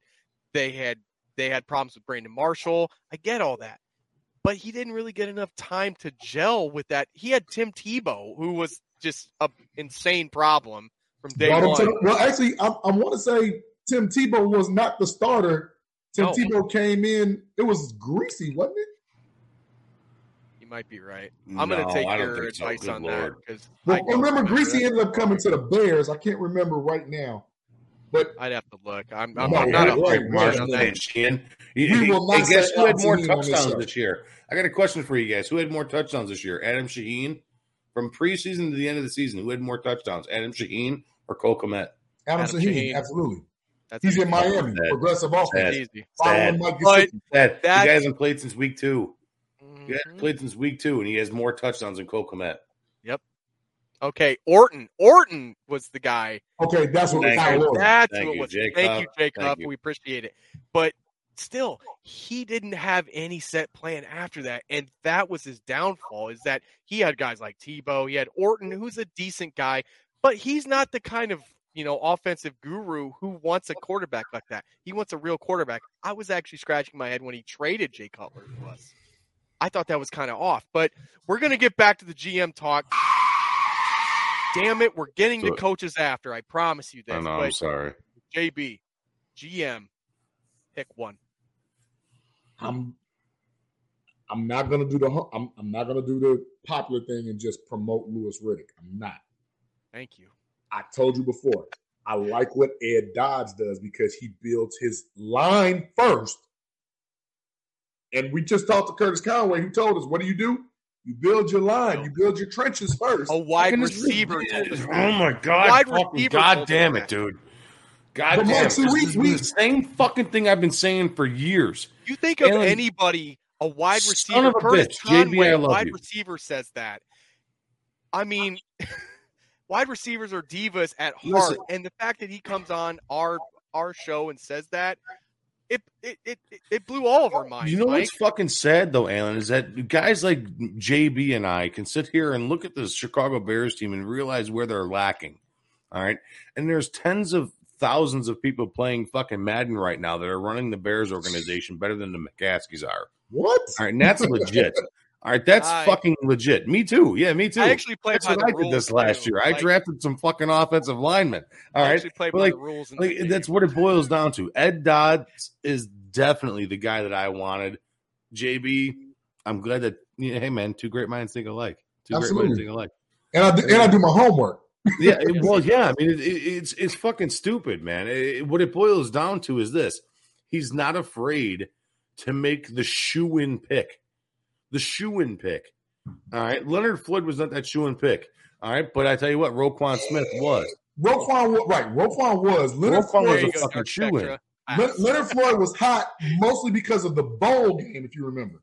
Yeah, no, I get it. But Roquan, if you boil it down, Roquan Smith's get off the ball, off the whole season was Roquan. It's exactly. Leonard Floyd was not that dude.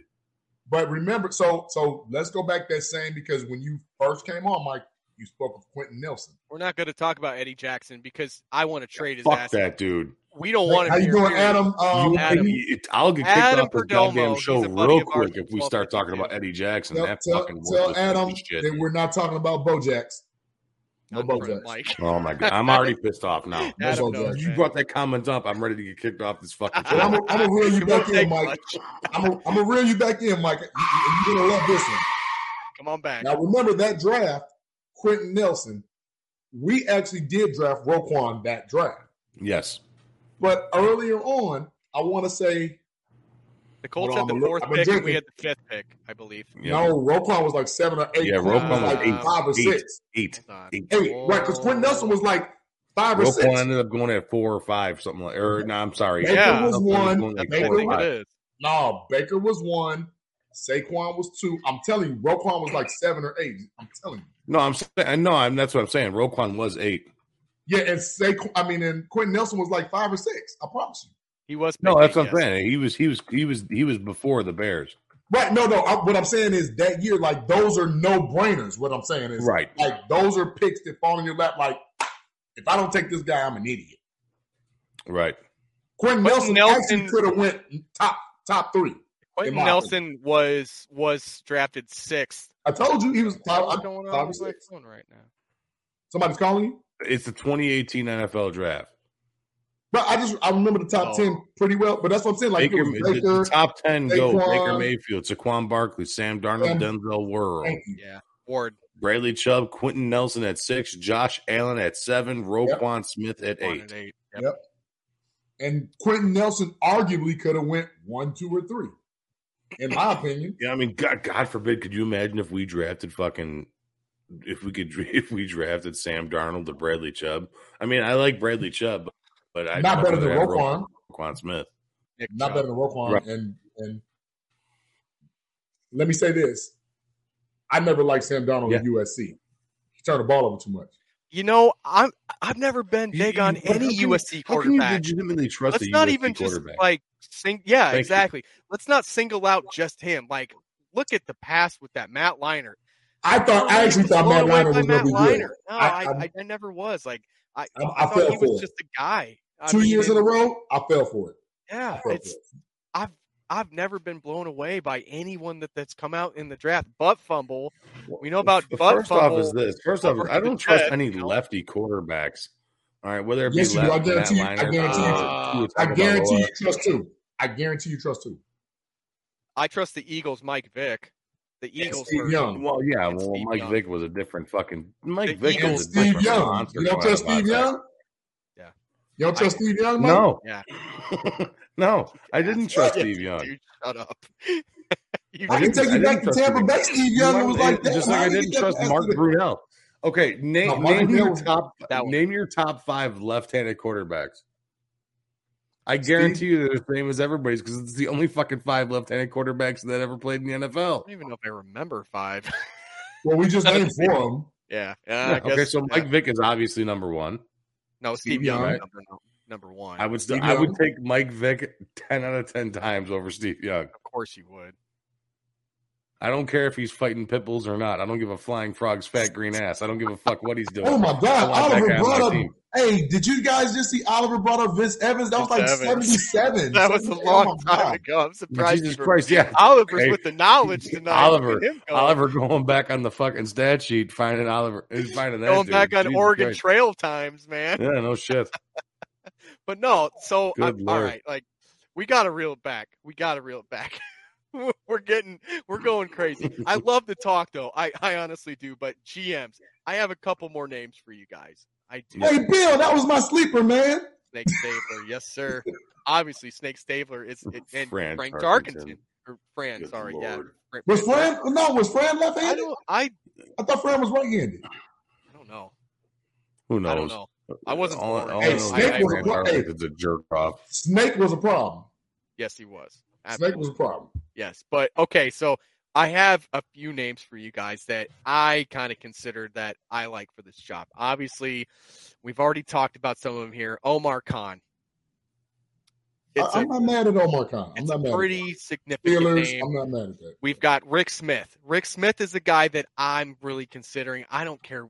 I know JB's got the I don't know kind of look. But Rick Smith built some amazing things in Houston whenever Houston was just considered basically a franchise where they were an afterthought. They came in, built things there. I was actually considering Rick Smith for more of a president of football operations role because he's done those kind of things before. He was VP there. Right, that's what I was thinking. Been GM there. So why not bring in a guy like that? No, because remember, we've been preaching all show, JB. They made Bill O'Brien coach GM. So Rick Smith as a president, I like. But he was GM before that. And they bumped him up for Bill. Don't get me started. For Bill, yeah, come on. But you guys are sitting there shitting on Bill O'Brien, and I wouldn't mind Bill O'Brien. As a coach?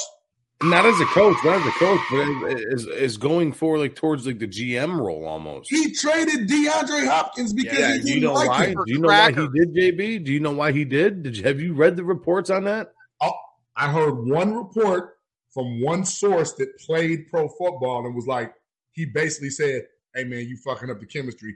Let Deshaun do what he want to do and throw us the ball." Exactly. Was the righty. Thank you. Exactly. Thank you. So the report that's out on Bill O'Brien right now. Go ahead. I'm sorry, Alan. No. I was just saying what Bill said. Bobby Douglas. So the report that was out on Bill O'Brien is that he was in talks with management before they got everything going throughout that year, and he was supposed to get a contract extension and he was supposed to get a pay raise and yada yada yada. And at this point, he had already had the GM responsibility of the Houston Texans, and they fucked him. They said, "Nah, not yet." And in that offseason, he's like, "All right, cool. Deuces, DeAndre Hopkins. I'm going to trade you for a beat up, broken down ACL, MCL torn David Johnson. Deuces." I didn't like that. No, I don't like that either. But listen. You, I, Alan, we're all in there for ourselves, man. And you can't blame Bill O'Brien for that. That guy brought that team out of 5 years, brought them to the playoffs in a tough division at that time. With Andrew Luck, with the Tennessee Titans and the Jacksonville Jaguars kicking ass 3 times to the playoffs. 3 times in 5 years, he brought that shit squad to the fucking playoffs. And who helped him build that team? With zero running back.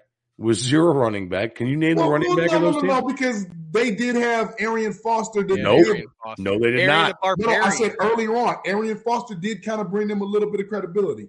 Maybe the first year, but Arian Foster was gone after that second year. He was already he got hurt and he never came back. Exactly. He was beat up, broken down. So you're seriously relying on Deshaun Watson and fucking Will Fuller. And after that second year, you got rid of Andre Johnson. Yeah. So you're telling me Brian Cushing was out with fucking CTE. Yeah. That guy's brains are scrambled like eggs, for crying out loud. I liked him too, all man. Right. J.J. Watt. Okay, yeah, J.J. Watt is a fucking stellar dude, man. But he's not that guy that can completely transform your entire team and bring you to the playoffs every single year. I would take J.J. Watt in a fucking second. His brother's better than him, and he's not that dude though, Alan. He's not a guy that he's not like Sean Merriman those years of San Diego. San Diego was a legit defense. All right. He like J.J. Watt's fantastic. I'm not going to sit there and sit on the guy. 3-time defensive player of the year. Yeah, no, I'm not going to sit there and shit on the dude. But Bill O'Brien took that team 3 times to the playoffs in 5 years. Yeah. And a lot of people are shitting all over Bill O'Brien. And he had if Nick Saban thought he was a fucking shithead, he would not be part of the Alabama football squad. Not true. Lane Kiffin. Well, Lane Kiffin's a jerk off, but Lane Kiffin did good too. Hey, Mike, come on. No, but Lane Kiffin did his job too down there in Alabama. We never said they didn't do their job, but the thing is this. When you have, let's say you have moderate success, because that's what we're going to call Houston those 3 out of 5 years. Moderate success. That's not moderate success. That's above average, JB. I agree with Dark Spectre here on that. J.J. Watt's better than lights out, Mike. I'm sorry. I can't get down with that. No, listen, I'm not saying that he's not lights out. I'm saying he's not a guy that can completely – if you have JJ – plug in J.J. Watt on this Bears team right now. The Bears make the playoffs? No, he gets hurt because he's not going to be healthy. That's what I'm saying. Let me rephrase that question. And if you put lights out on this team, he's going to be hurt too. Watt in his prime on this Bears defense, do they make the playoffs? Oh, absolutely. No fucking way. Yes. With Andy Dalton, a 3-man rotation of Khalil Mack, Robert Quinn, not this year. Not this year. I think so. I'm serious, dude. Not this year, Alan. That's a serious pass rush, my opinion. Maybe last year when Quinn was kind of maybe. Yeah. Because they went 8-8. And you had a healthy Mac for the most part? Yeah, maybe, possibly. No. This year, no fucking way. So Rick Smith, we've kind of touched on him. He's a guy that I think he can come in. He can be a comparable GM. I think he's got the credentials. He's been there. He's done that. Another name, Elliott Wolf. Sorry, guys. Elliott Wolf. Ron Wolf's son. Ron Wolf, Hall of Fame. Yeah. GM. That's all you had to say. You're calling the Wolf? Wolf. That's all you had to say. So this kid has been with the Saints organization whenever they brought in Drew Brees. He was with the Cleveland Browns. They brought in some real comparable guys. I believe 18 and 19 he was there. He was assistant GM. And so now you got him running director for Bill Belichick. He's a consultant for him. He's obviously a name that needs to be thrown in this conversation, guys. I'm not saying he's not. But no, definitely. I'm leery of Patriot personnel only for this fact. How much of that is actually the Patriot way and Bill Belichick, or how much of it is the innovation of them giving themselves to Bill Belichick and him just running with it? That's the only reason. And I'm not saying anybody, I'm not trying to bring up coaches, but I'll just give this tidbit because some people don't know. Brian Flores comes from the Bill Belichick coaching tree. He's got 4 Super Bowls as he's on the staff. Yeah. With the Patriots. So we know the Patriot way, Bill Belichick way, it does work. But like we've seen with the Andy Reid tree, as we've seen with the Saints tree, if it's not Sean Payton, does it really work? And that's what we don't know. But this kid's been around to other organizations and has succeeded in other organizations. It's not just there. He's only been there, I believe, since 2019, if I'm right. I'm not 100% on that. So is it him? or is it his father? I don't think that's his father, JB. His father could he still was be with the consulting Packers him. for years, and he ran director, there. He's done a lot of jobs. He's had a lot of different hats, and he's worn them all and he's gotten promoted most places he's went.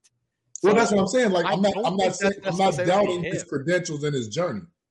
All I'm saying is it really him, or is his father still very prevalent in what's going on? His dad's like a fucking 80-something. He's like so is fucking Bill Polian. So is Jerry Jones. I think he might be a consultant for him. But again, even if he is, okay, great. Bring him in. You got a free consultant right there. A Hall of Fame free consultant. I'd rather have Ron Wolf as my consultant than Bill Polian. Yeah, just put it out. And I'm gonna quote this, guys. If I'm not curt with you, it's because time is a factor. I think fast, I talk fast, and I need you guys to act fast. If you want to get out of this mess, so pretty please, with sugar on top, clean the fucking car. You guys have any idea what that's from? Pulp Fiction, The Wolf. Thank you so much. The Wolf. And that's the fucking guy I want. Elliot Wolf is, if it was in my personal opinion, in my personal opinion, I would love to have Elliot Wolf here be our next GM. Yes. I really would. Not a bad choice. Outside of Elliot Wolf, I want Ed Dodds. If you don't fucking hit on those two guys, it's a fucking failure. Go ahead, that's what we were saying, Mo. Ron Wolf. If you don't know Ron Wolf, you ain't been paying attention to football for 30 years. Because, especially as a Bears fan, because we were subject to him for years. Correct. With the Packers drafting Brett Favre, having championship teams, beating us into the ground year after year after year. You knew his name well. And the second I heard his kid was available and I've seen his track record, that's a name that you have to bring in. Even if you're bringing him in just to get his perspective on how to run an organization correctly, that's a name that has to be thrown in there. It has to. Ron Wolf is a great Hall of Fame GM. He's going to have his ear all the time. Why not bring him in? Rick Smith, to me, is another home run hit for me. Like, these three names, Omar Khan, you can't beat his credentials with the Steelers. He's done amazing things. And he's been in the position for quite some time. He's also run the business and football administrations for them for years. So guess what? He knows both sides of the coin. He knows the business aspect. He knows the football aspect. And what better, another guy who I would have thought would have been a good president. Ooh. And you're going to bring him as a GM who is going to have Georgie's ear and go, Georgie, you got to do this. Georgie, you got to, like, maybe the fact that they're starting to report to Georgie is a good thing, because maybe Georgie is going to hear these football guys and understand what needs to go on with his organization going forward if he wants to succeed for a longevity, for a long period of time. That's the only way this is going to work. And I'm excited about them going to him because I don't want him going to Teddy anymore. I'm done with Teddy. So again, let's be real clear. Whoever the next person is, no, Troy, told, we're going to get there. Don't worry. Whoever the next person is has been told they will report directly to George. Yes. That's press filler. That's bullshit. If you say, I'm that guy, you're paying me to run this team to make this work, I'm not reporting to you. I'm really just telling you what I'm doing. I'm not asking for permission. We need that guy, Mike. We need that guy. Well, right. We're going to talk about that as a head coach aspect. A guy that I think is floating. A guy that I think that's floating under the radar, guys, and you guys may shit all over me on this, and that's fine. I get it. I totally get it. If you guys sit there and completely bag on me on this, I listen. I wholeheartedly get it. But the Minnesota Vikings just fired Mike Zimmer. They just fired Rick Spielman. One dude I really like. Listen, Rick Spielman, he built a hell of a team. Mike Zimmer is a diehard. He's a Lockport fucking guy. Mike Zimmer is a Lockport guy, but Rick Spielman, what he's done up there in Minnesota, all right, besides giving fucking Kirk Cousins $84 million guaranteed, which pretty much put. I'm sorry, what did I say? I'm sorry, what did I say? George is a Ted. Oh no!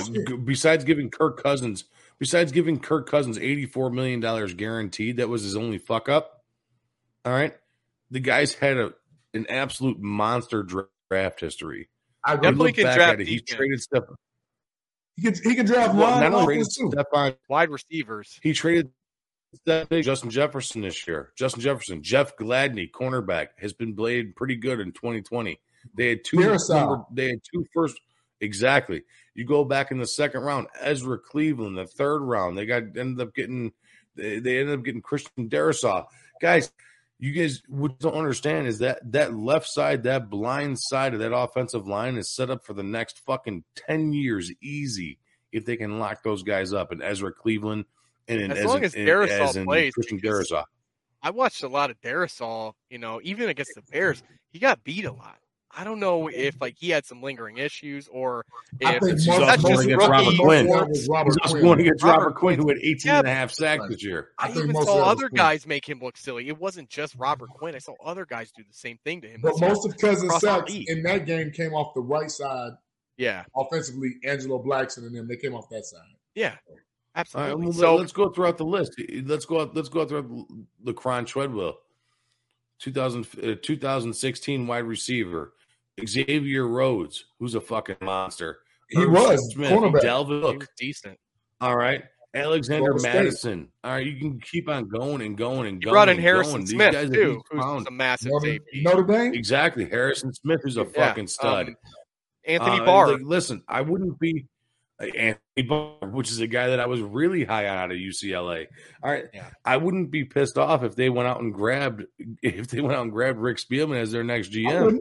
But I don't think he's going to get it because but I just think there's better guys out there. I wouldn't hate it. But he made one mistake, guys. He made one mistake, and that's that a big fucking mistake. Guaranteed money. It is.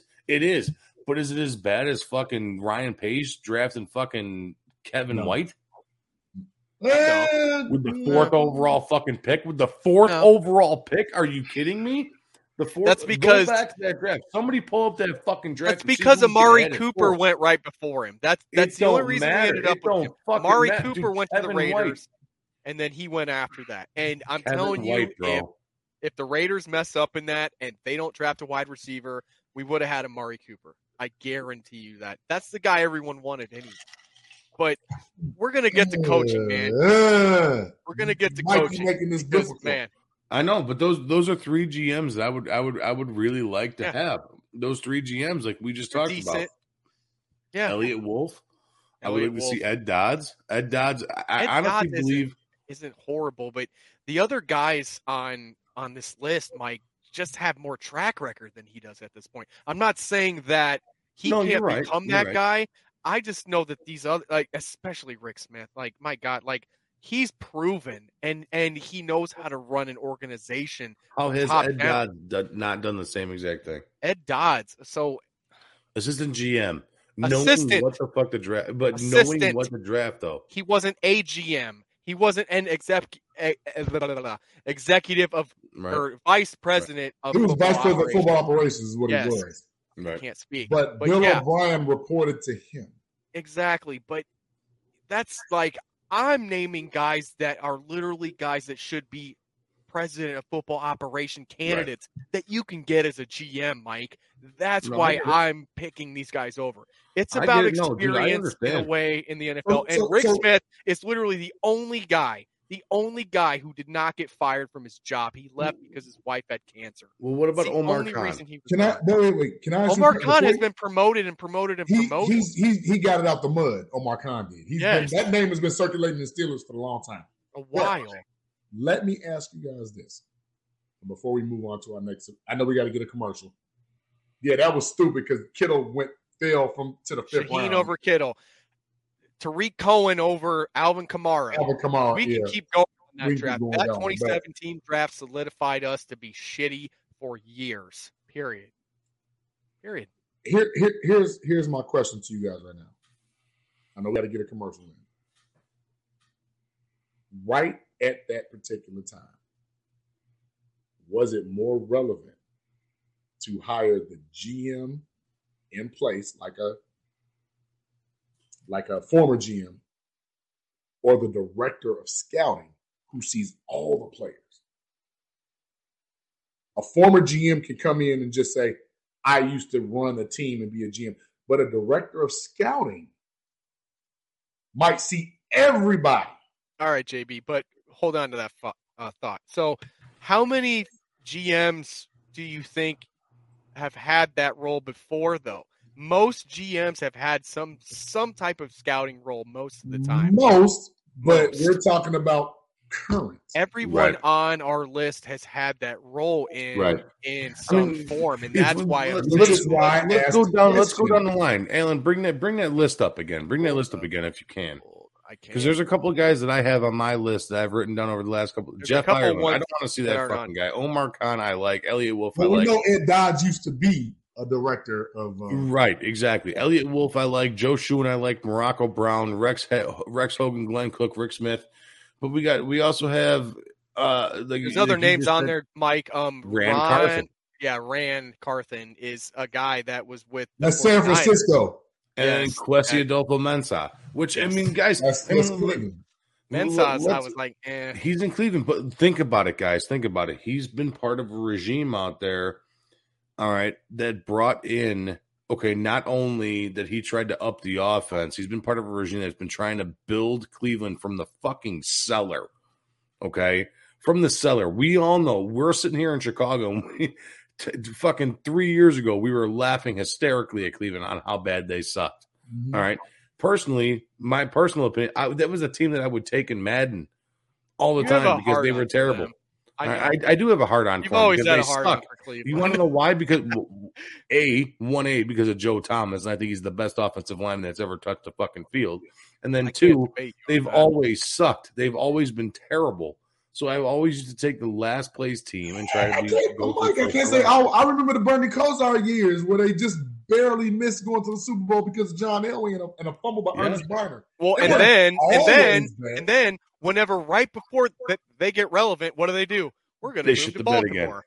So that Baltimore team in 2000 really should be the Cleveland championship. Yeah, but they're not though. They're not though, are they? Everything that Baltimore is. And then when they come back, they were fucking garbage, and we all know it. All right, Tim Couch, Brendan Whedon. You remember that name, Brendan Whedon? Yeah, exactly. Okay. How about this? How about fucking drug addict Jimmy Manziel, Johnny Manziel? Hey. All right, exactly. Mistake on the lake. Oliver Chapman fucking hitting it right on the head. All right, but like that's no bullshit, man. Like, but there's Kwesi Adolfo Mandolfo or Mensah. I had him on my first list, but I was like, the Bears already interviewed this guy. You forget this guy was a part of bringing in Kareem Hunt after he kicked some broad in the fucking face. All right, and Nick Chubb. All right, I don't care. That's one thing that I like about Cleveland. That's one thing I like about what they got going out there. Keep your bullshit off the field. Whatever you do on the field, that's what the fuck we care about. Odell Beckham, don't care if you like broad shit on your chest. We're gonna have you. All right, you like some hot broad taking a dump right on your neck. He wants football players. Good gravy. Exactly. He wants football players. JB, you nailed it. He wants football players that can win you fucking games. That's what he wants. That's the name of the game. Guy, huh? I don't care. Like, real talk. I don't care about character when we suck. Worry about character when we actually become relevant. Right. Right, exactly. Right now, I mean, at this point, we need anybody and anyone who can fucking win games here, who helps your team progress. And that's the problem with the Bears. We have not just progress, Mike, but sustain progression. Yes, exactly. Fucking thank you, God. Dude, you're taking the words right out of my mouth before I get to them. That's exactly what I'm saying. We got to get guys in here that know that have the. This is going to pain me to say because I fucking hate Hawk Harrelson to every ounce of my being. But you got to have the will to win. I can't stand it. The will to win. That's all. You got to have the will to win. You got to find those guys that will do that for you. Kareem Hunt. Okay, so what? He punched abroad. All right, fine. All right, whatever. All right, but if Ray Rice was right now in Ray Rice prime, I would still take fucking Ray Rice in a second, whether he knocked out his fucking old lady in an elevator or not. I don't care. Mike, if I can put you on the spot, if you don't mind. If you don't mind. Yeah. This is the last talking that we got to get on to this coaching. I'm sorry. No, you said you would take AB on the Bears. Fucking A, I would. Are you fucking nuts? I'd take me on the Bears too. Hell if yes. you put Antonio Brown on the Bears, he is immediately the best player you have on the Bears. Yeah, but Mike, for how long? Don't fucking care. 4 games, 5 games. Put him on a fucking day-to-day contract. You put him on pitch count. Your shit up. Extra. I will endorse your idea. I will slow Dark Mike Spectre the 16. down. I appreciate the slow down comment, my man. buddy Bill German in here with can of corn, right? Yeah. I love it, man. I love it. Adam Perdomo. I saw that frustration and energy in that video. Oh my God, dude! I don't even want to talk about Week 18. That was a bad one. I watched the video back too, to and what I you were laughed, saying man. with AB coming to the Bears, he would immediately be the best offensive weapon that you You have. legitimize the wide receiver core. Yes, but Mike, and to have Darnell Mooney opposite of him. Slot. I don't want him opposite. I'm not saying that I want I want him AB. slot, I'm not saying. Mike. I want him slot. Yeah, I want him number 2. I want him slot. Fine. He can be labeled number 2. I want him Whatever. slot. But your other wide receiver is still fucking cracking 5'9" tops. Okay, well All right, they're so short. They're short as shit. Exactly. You got short stacks throughout the entire fucking team besides AB. So- And AB's a little dude too. So You need our my buddy Chris draft Edgerton perspective. here. Chris You need my Edgerton, draft perspective. call in the show right now and explain to me what you mean by no AB. Chris, call in right now. Yeah, no I'm ready Alan for you Bradford here. came off this Got fucking the show. phone Let it just here. be me and JB. Yeah? You think Yeah. so? Bye, Mike. I got that power. So, Chris, please call in. Explain yourself. I got it right here. Call-in's ready for you, buddy. Yeah, listen, man. He was our first historic call-in. I want him to call back in. He's got I'm great not points. saying Antonio Brown's not a fucking head case because he is. He really is. He's a fucking 3 whatever weeks. happened. Thank I think you both here. Vontez Burfict ruined that guy's career. All right, to be honest. All I right, said but the like, same thing. I agree. Let's He's get been saying real that here, for a man. while. Like, and remember, Vontez Burfict, we haven't really seen him since that hit. No. He kind of Well, fizzled out there's- with Oakland. Well, he Like, came back. They gave him a chance, but then Yeah. he wasn't the same because he was always hesitant to hit somebody. No one, Jake, No one's Jake talking Huff, about no Bill one- Belichick's dog.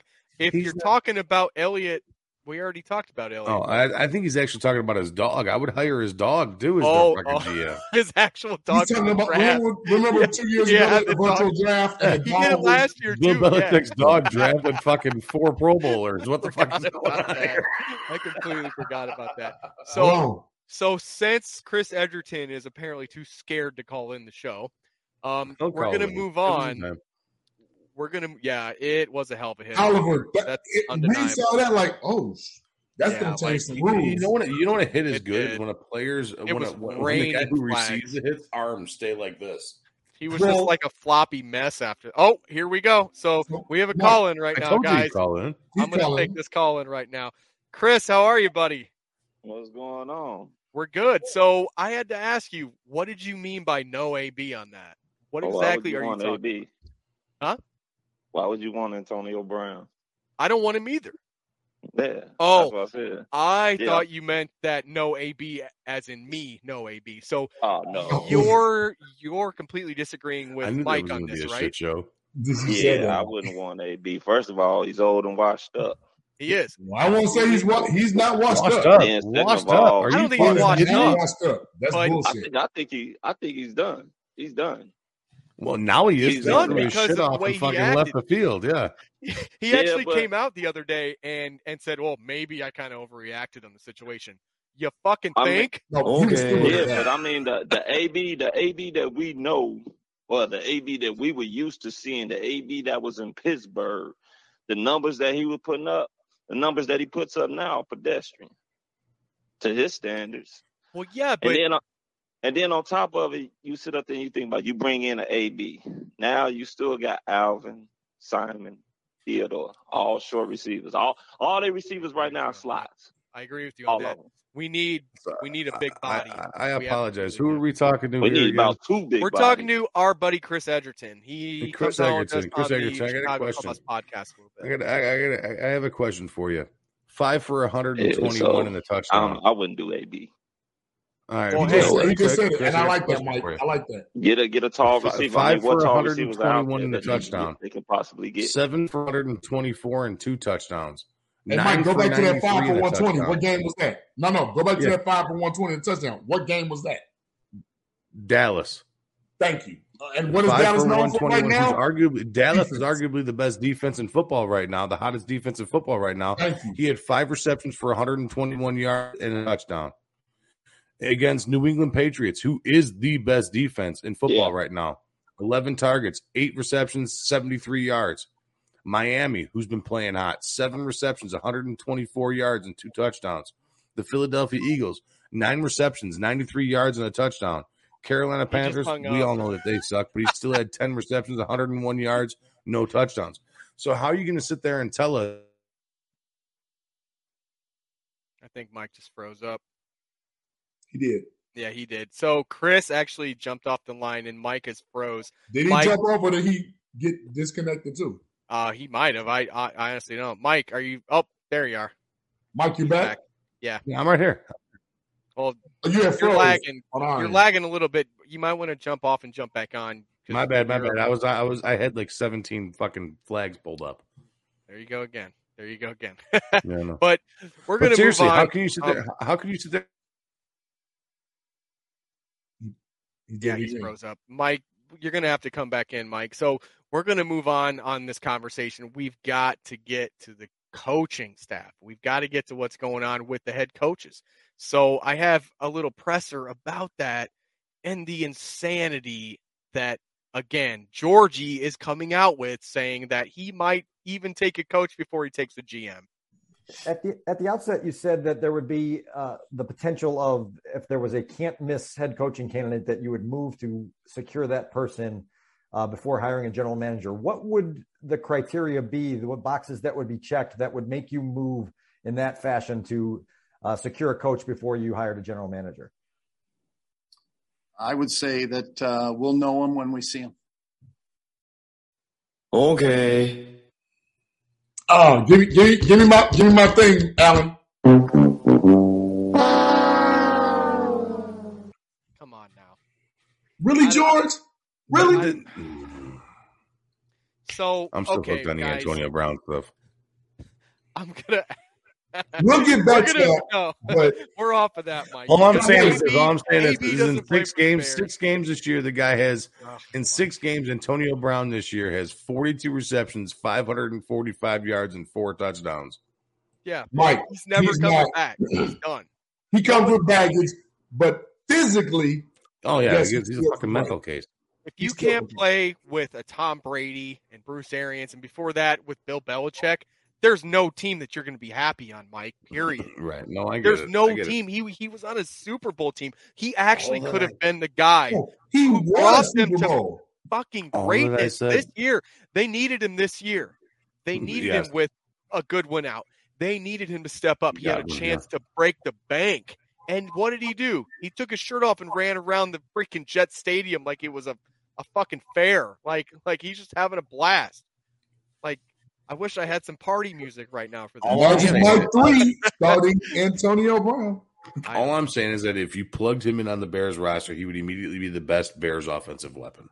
I agree with you, but it would only be for about 10 fucking minutes.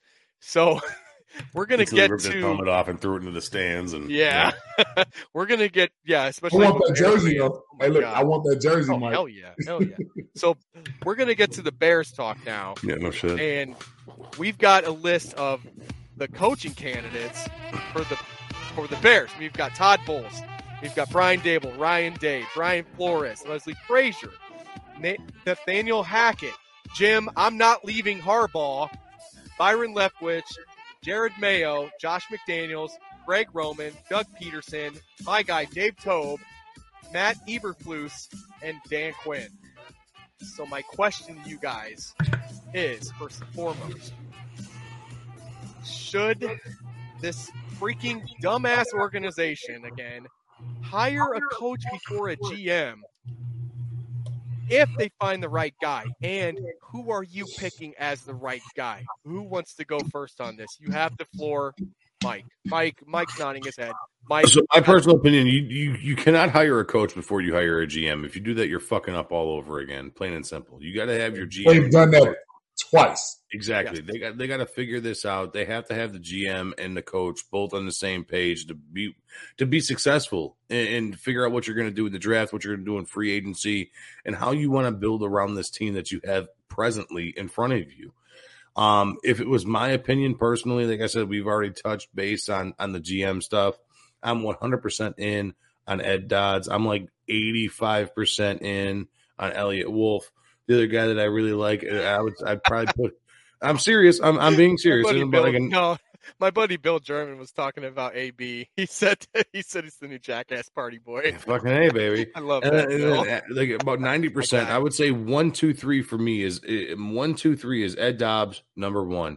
Number 2 is Kwesi Adolfo Mensah, number 2, and then number 3 is probably Elliott Wolf. That's where I would sit my GM. No, I know. I'm saying I'm talking GMs really quick. Now with coaches, all right, you have to hire one of those GMs first. I see that Todd Bowles, Brian Dable, Ryan Day. Ryan Day ain't going nowhere. Brian Flores, I do like Brian Flores a lot out of Miami. He's done nothing but take a shit squad with guys that I can't even fucking name over the last 2 years to a 500 record. Legit. Lost 7 games in a row, won 7 games in a row with guys that are just fucking terrible. All right. I mean, Tua Tagovailoa. All right. Listen, there's a reason why he kept on sitting his ass backing down all year last year to put in Ryan Fitzpatrick. It's magic. You know what? Tua fucking blows, plain and simple. I will forever say that. I think Tua is a piece of shit. All right. But when you boil it down, I don't like Byron Leftwich. I don't like Brian Dable. Neither of those two guys run the fucking ball. They wouldn't know what to do if a running back sat on their fucking face. All right. They wouldn't know what to do. They would not know what to do. I agree. Leslie Frazier, I don't want that retread. I don't want to see somebody here who was a part of the Bears organization before. Get that shit out of your head. Jim Harbaugh.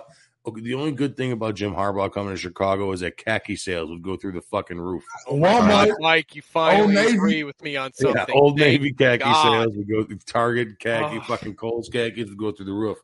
The guys that really interest me on the Bears head coaching standpoint, and there's really 2 of them. All right. Give me your top 3, though, Mike. We talking top 3. My top 3. Well, if I give you my top 3, my third one's a wish list. My third one's a wish list. It could be a wish. It could be a wish. All right, like it would be a wish list, but I know, and I already know he's not going anywhere. Number one on my list, and a guy that they haven't even reached out to yet, is Kellen Moore from the Dallas Cowboys. All right. And the reason why I will give you the reason why, and guys, I know that you guys got a great show going on here. You guys are kicking ass. Before I'm going to give you my reasons. I'm going to cut out with you guys. Kellen Moore is the reason of this. Last year, half of the offensive line was injured. Mm-hmm. Half the defense sat out because of COVID, and Dak Prescott got hurt week 4. Correct. Yep. Those 3 reasons. Number 3 being the main one. Okay. That's the ultimate. From week 4 on, Kellen Moore managed an offense to hit top 12 in the NFL with Andy Dalton and Ben DiNucci. Correct. And half of Ezekiel Elliott. And barely any Might Amari even Cooper. not be a half. All right. That's what I'm saying. That's why I like Kellen Moore. And they haven't even reached out to this cat yet. Now, that being said, I may be a year, maybe 2 years too early on Kellen Moore and what he can do for an organization. Yeah. But that would be the guy that I would want to be like, okay, listen, fuck up next year. I don't care. We don't have a number 1 pick. Fuck it up. Go ahead, fuck it right into the ground. I don't care. Kellen, it's your job. Figure it out. Do what you got to do. Number 2 on that list for me would be Brian Flores from Miami. I really like Brian Flores a lot. I like that he's a no-nonsense guy. I like that he'll tell you straight up, you suck. Go ride some fucking pine. Brian Flores reminds me every single bit of Mike Tomlin. He's that type of guy. He's a no-nonsense guy. He's going to put it right in your fucking face, whether you like it or not. He's a guy that you may not like, you may not hate, but you're going to respect. And that's what I like about Brian Flores. That's what George even said in his interview, is that he wanted a guy that he doesn't care who likes them. He doesn't care about any of that. He wants respect.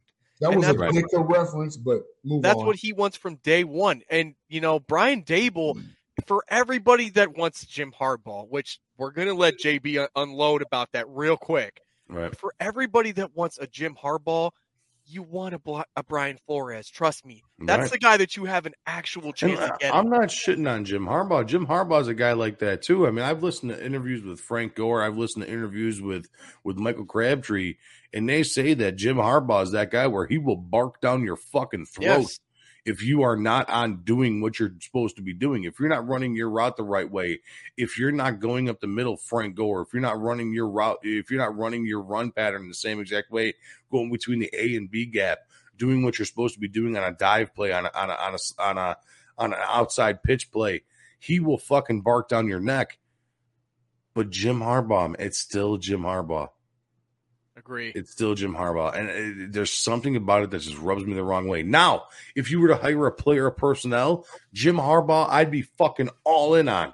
If you were to hire a director of football operations, Jim Harbaugh would be the guy that I would fucking want immediately. But have him hire your GM, have him hire your coach. That's the guy I want running my organization. He's not a guy that I want running my team. There's a difference. There's a big difference. Exactly. And my third aspect, guys, I know it's my pipe dream guy. It truly, truly is. My pipe dream guy would be to throw everything you possibly could, and it's an A and B situation, everything you possibly could at Mike Tomlin or Sean Payton. I mean, honestly, I would go. That's going to cost, Mike. I know it's going to cost. I know it's going to cost. We already don't have draft capital. So. I know. Listen, I know. But if there's somebody that I think that can do it, if there's somebody that think I can do it, it would be 1A Sean Payton.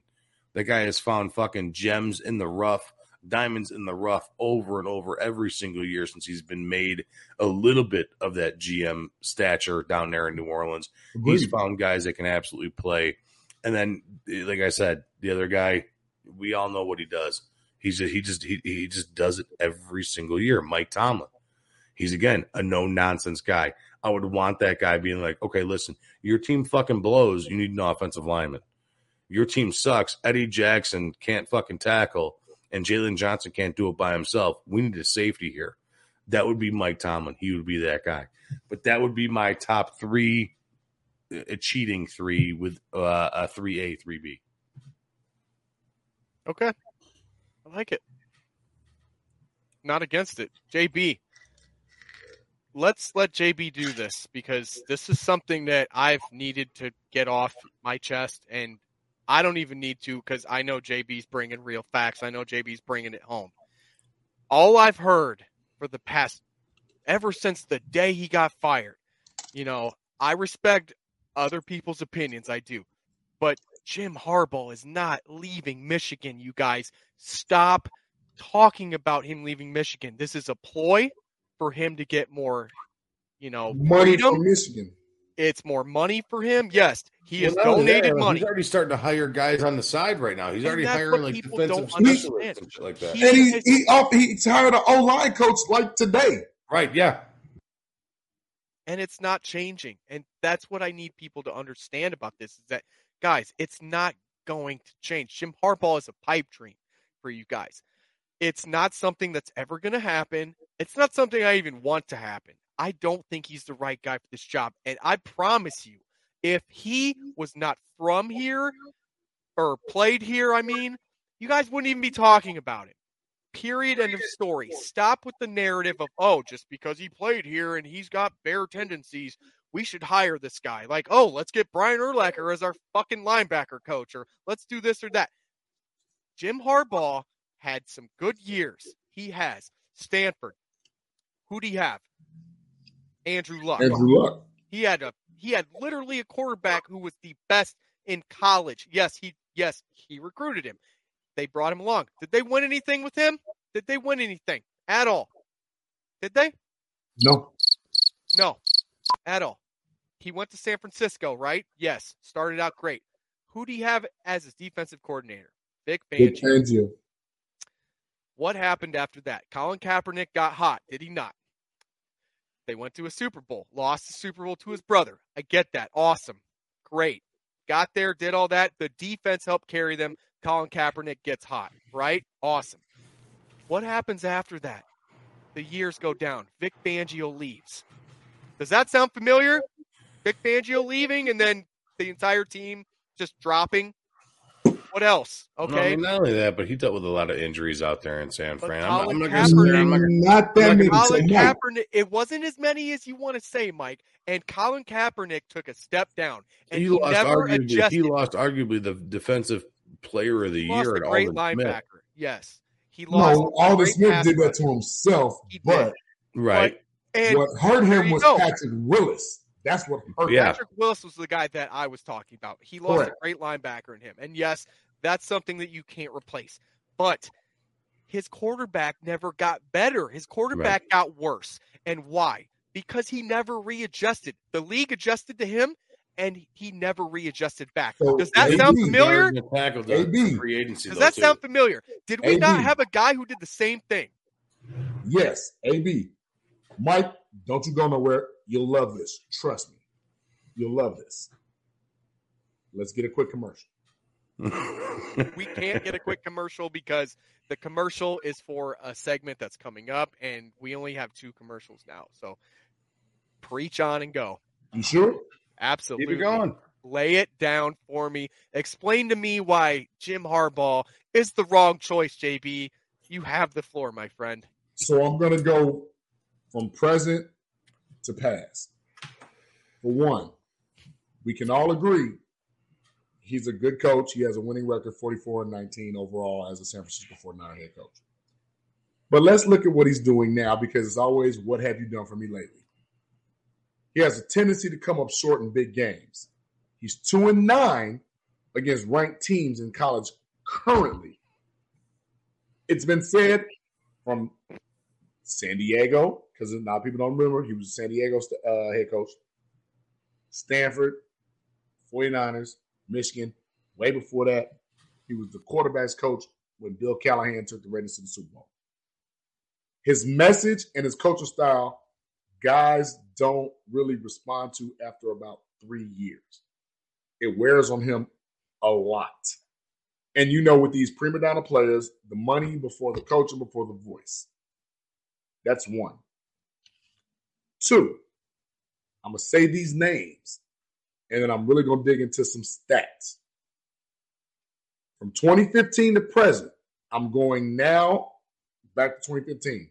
I'm going to say these names. Joe Ruddick. I'm sorry, I'm going from 2015 to present. Joe Ruddick. William Spate. Wilton Spate. Brandon Peters. John O'Corn. Shea Patterson. Joe Milton. Cade McNamara. Anybody know what all those names have in common? Anybody? Bueller? Jim Harbaugh? They're all University of Michigan quarterbacks. When's the last time you heard of a University of Michigan quarterback lighting the draft on fire? I'll wait. Tom Brady. Oh, you said Tom Brady. I'm going to do you one better, because wasn't Tom Brady and Chad Henne in the same goddamn draft? And Chad Henne was playing baseball for the Yankees. But let's not get me started, because no. I'm sorry. But you can say the same exact thing, JB. You could say the same exact thing about fucking Ohio State quarterbacks before Justin Fields. And the verdict's not even out yet. It's just what we think he's going to be. Remember Troy Smith? What was that his name? Yo, you're right. It was Troy Smith. He was in Baltimore. Yeah. I'm not finished. Let's just look at those names, and, they're not high on anybody's draft board. Hell, most of them are probably selling cars right now. That's just what it is. Everybody wants to say, yeah, he went to 3 NFC championship games. He went to a Super Bowl. He lost to his brother. Maybe if Michael Crabtree gets a pass interference call in the end zone, maybe the outcome's different. Who was his running back those years? Anybody? Bueller? Frank Gore. Frank Gore. Yeah. Who was his offensive coordinator? See, that I don't remember. Oh, I know. Yeah. I know Greg you Roman. do. Yep. Greg Roman. I had his last Roman? name. I didn't have his first name. I Greg wanted to call him Fred Roman. So- What does Greg Roman do? Develop. He runs the ball. He develops guys too, JB. He's proven in other places that He's he's a good comparable offensive proven. guru. He knows what he's But- doing. He's up for head coaching jobs right now for a reason. as And he the should Bears be. didn't contact him for an interview. But Well, remember, because we're the Bears. this is why I'm saying that Jim Harbaugh should not be. Okay, well, indeed, Joe Thousand, whatever. Ian Ty Book. Crypto, I'm sorry, TC Crypto. Nice to hear from you. We'll get back to that. Ian Book. Brady And- Quinn. But Let's go Dogecoin. Jimmy Clausen. On that no, TD I can take you crypto. back to Rick Meyer. Stop playing with me. Oh, Yeah, thank you. and Hey, Frank, Paulson, stop playing with me. But the 13-3 was his first year. There was a weak NFC. The second best team was the Arizona Cardinals at 8-8. He was 29th in passing.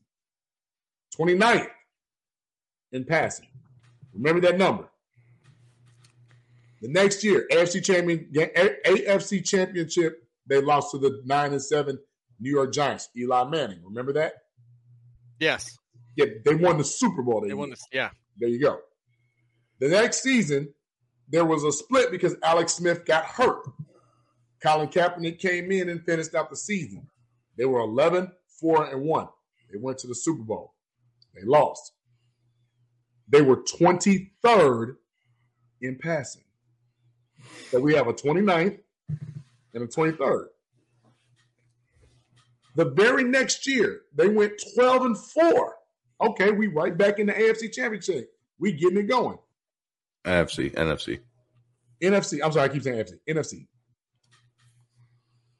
Who's running the division now? Anybody? No? What year? what? Yeah, That would be his third year. That would be Russell Wilson is the answer. Yeah. Super Bowl Russell Wilson. That would be the answer. Guess what they were? 30th in passing. 30th. A 12-4 team. Seattle wins the division at 13-3. And Jim Harbaugh's team at 12-4 is the 30th ranked passing team. 30th. Right. 29, 23, 30th. JB, you bring up a good point, man. This all goes back. I'm not finished, Mike. Go ahead. You got to let me get this out, brother. The last season, he goes 8-8. You know who wins the division again? Seattle. Guess what they are in passing? Anybody? Just take a wild guess what they are in passing. 27. I was going to say that too. 27. 30th again. 30th. Running the ball, though. Running the ball, right? It's not just about running the ball. What I'm getting at is where I told you all of those Michigan quarterbacks from 2015 to present. If anybody wants to say there was a development or lack of development of Colin Kaepernick, it's showing right here because the man 29th, 23rd, 30th, and 30th. Jim Harbaugh may get a coaching staff that can win you some games. He personally does not win the big game. 2, he does not develop quarterbacks. No. The proof is in the numbers. I agree 1,000%. And when you have a Justin Fields who might be comparable I'm getting to like call-ins Colin right Kaepernick, now. I'm getting call-ins right now, and I'm getting everything. Yeah. Well, JB, you're not far from the truth, man. Hold on, Mike. We have Chris Edgerton back on. Hold on a second while I'm saying that. The thing is this is the same shit that we have here in Chicago. All right. We cannot go on with these low-ranked passing offensive numbers. We can't do it. Thank you. And that's why I'm not going on with Jim Harbaugh as our head coach. And that being said, bring it back to the defense. All right. Those defensive numbers were fucking unbelievable for the San Francisco 49ers. But why were they, Mike? Because they were all in their prime. They were unbelievable. It's a little bit deeper, Mike. It's a little bit deeper than that. And they It's a little deeper controlled, than that. I'm going to say this, the San Francisco 49ers, those years that Jim Harbaugh was the coach of the San Francisco 49ers, they closed in and controlled time of possession. All right. They ran the ball. You ran the clock with Frank Gore, who's the fourth best rushing running back of all time. Third? Thank you, JB. Thank you. All right. He's the third best rushing running back of all time. Now, granted, the guy played fucking 45 years in the NFL, but there we go. All right. You didn't have to pass the ball much with Alex Smith, with Colin Kaepernick. It's all you had to do is run the ball, eat clock, control the line of possession, control the line, and you were able to win games. That's how San Francisco right now with Kyle Shanahan is a successful team, because they control the clock and they control the line of scrimmage. That's why they are specifically right now, they are the only team in the NFL that are doing what they are doing by controlling the line of scrimmage. They on both sides, defense and offense. That's why San Francisco 49ers this year are the most dangerous playoff team. They will fuck you up in the playoffs this year. I am not putting it past San Fran this week to mop the fucking floor with Dallas. Mop the floor with them. A lot of people think that. I don't see them mopping the floor. I got Dallas in a close one. I do. It's gonna be tight, JB. Because Dallas defense is like third overall. Yeah, but let's go back to Diggs. Diggs giving up he has 13 interceptions or something like that, but has also given up the most passing yards out of any secondary player in the NFL. That's because he takes more chances. He takes more chances, and they keep attacking him. All right, we can say the same fucking thing about Eddie Jackson. Yeah, so takes chances and missed tackles wide left, wide right. Doesn't fucking touch a guy. But that's coaching. He shouldn't be guarding some of the people he is. But that's different. But what I'm saying about this, Mike, is this: people clamor for Jim Harbaugh, right? No, and say what he can do. But our biggest deficit right now is the development and maturation of Justin Fields. Fuck it, dude. I'm all with you, man. I'm all with you. That's what it's all about going forward. Fuck the minutia. Hey, forget the minutia. Right. The straight up stats tell you he does not develop quarterbacks. He doesn't. And in today's game, as we sit right now, we all know that's why we're all sitting here as Bear fans across the board. Alan, JB, me, everybody who's listening to your show here, Alan, at Bear Fans with a Brain, everybody who's sitting here knows that the way of the game has changed tenfold over the minimum the last 5 years. Absolutely. It's an offensive game. You can no longer win with that defense that stops you all the time. Right now, all of the NFL, you're praying for one stop. You need both. You need one. No, JB, you need one stop. Look at Kansas City that year that they won the Super Bowl. Their fucking defense was trash. Look at Tampa Bay last year. Though. Tampa Bay was a different story. All right, but they still had fucking Tom Brady. All right. That's an outlier. You know just as much as I do. You don't bet against that fucking guy. Yeah. All right. You give that guy 30 seconds, he'll pump in fucking 14. You give that guy 30 seconds and a touchdown, he's going to pump in fucking 10 points on you. We got to pump on this, and we got to get to some stuff too. But bring JB, Frank back up. Bring Frank right back up. What? Bring in an OC who can. You don't need a head coach to adjust to a quarterback. Thank you. Right. So you can have a defensive-minded head coach and bring in an OC if they know what the fuck they're doing, though, JB. I got one, and Mike, I got numbers to prove it. I got one. No, you're right. Mike, you're right. I even said it earlier tonight. You don't have to be an offensive or defensive. But the other thing I wanted to bring up in this whole argument, you can have a special teams coach for all I care. Right. As long as they're leader of men and they're holding people accountable and delegating, Mike, that's exactly what you need. You need leaders that can do that. I'm not shitting on that. I'm not straying away from that. You guys are 100% nailing that right on the head. Right. You need a leader of men. Bring on your caller. We got a caller right here. Chris, you're back on air with us. Chris, how you doing? Sorry, Chris. Yeah, I'm doing good. First of all, why are y'all even letting that Spartan talk about a Wolverine any damn way? You can hear his bias in the whole damn shit. Because if I want to go back and throw about Michigan State players, if somebody please tell me who was the last relevant Michigan State player? Offense, Chad Pennington. Defense. Randy Moss. Teams. I'd say Who was the last? I'd say Chad Pennington, Randy Moss. Randy No, Moss. they went to Marshall. They didn't go to Michigan Oh, State. Marshall. right? Yeah, you're right. Okay, so Chad. Yeah, Randy Moss went to Marshall. What about Chad Pennington? Was he a Michigan State guy? Yeah. I mean, we do need a leader of men, but fuck one it, thing Michigan that I State sit up sucks. there and I think you guys are forgetting about is, yes, I know that the NFL has turned into the whole high-powered offense. Right. That's cool. But how do you slow down those high-powered offenses? Right there. One stop. They can't score if they are over there on the bench. The answer to the question is Kirk motherfucking Cousins. Yeah. That's the last Michigan Right. State guy who's been relegated. I'm sorry, Alan. Who are we speaking to here? We are speaking to Chris Edgerton again. He called back in. Chris, I'm sorry. How you stop those high-powered offenses, Chris? Choke artists in primetime games. Yes, that guy. How you stop those high-powered offensives, Chris? Is this there's one a stop? delay on my end. One stop is one stop. That's all it takes. There may be a little bit of delay. I'll shut up. I'll let you keep talking, but I'm going to shut up now. But one stop. That's how you stop those high-powered offenses by actually being able to run the ball. Hence, like the reason why San Francisco set up there and actually had a very good game plan against Kansas City when Kansas City won their Super Bowl with Mr. Pat Mahomes. Yeah. And that's the crazy part, because that Jimmy G can actually throw a ball or complete a pass past 10 yards. If he completes that ball to Emmanuel Sanders, it's over with. It's over. There is no Kansas City. There is no Kansas City Super Nobody's Bowl. arguing that. Andy Reid will still be like the Mike D'Antoni of the NFL. Yeah. Well, let's not forget here. Let's scroll back a little bit. You said, and tell you the truth, I mean, if Jimmy G hits that pass, that's how you slow down a high-powered offense. If Jimmy G hits that pass, it's not against the Kansas City Chiefs. I'm not saying that's the way to sit up there and win, but that's how you slow them down. They can't score. They're over there on the bench. Right. No, I mean, listen, man, I get it 100%.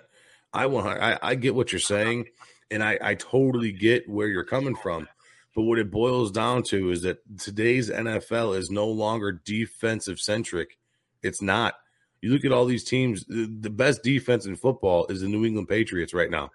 They really are. They're a scary team. They are a scary team because they had everybody. Bills were number one in a lot of categories. Buffalo Bills are there too, but listen, man, they had Bill no Belichick, Pro Bowlers, which is insane. Right, Bill Belichick. Listen, if you boil it down, the Patriots have been better against bigger name teams. They've been better against big name teams, playoff teams, than the Buffalo Bills have been. They're the number one defense in football. You're not going to sway my mind on that. The Patriots are the best defense in football.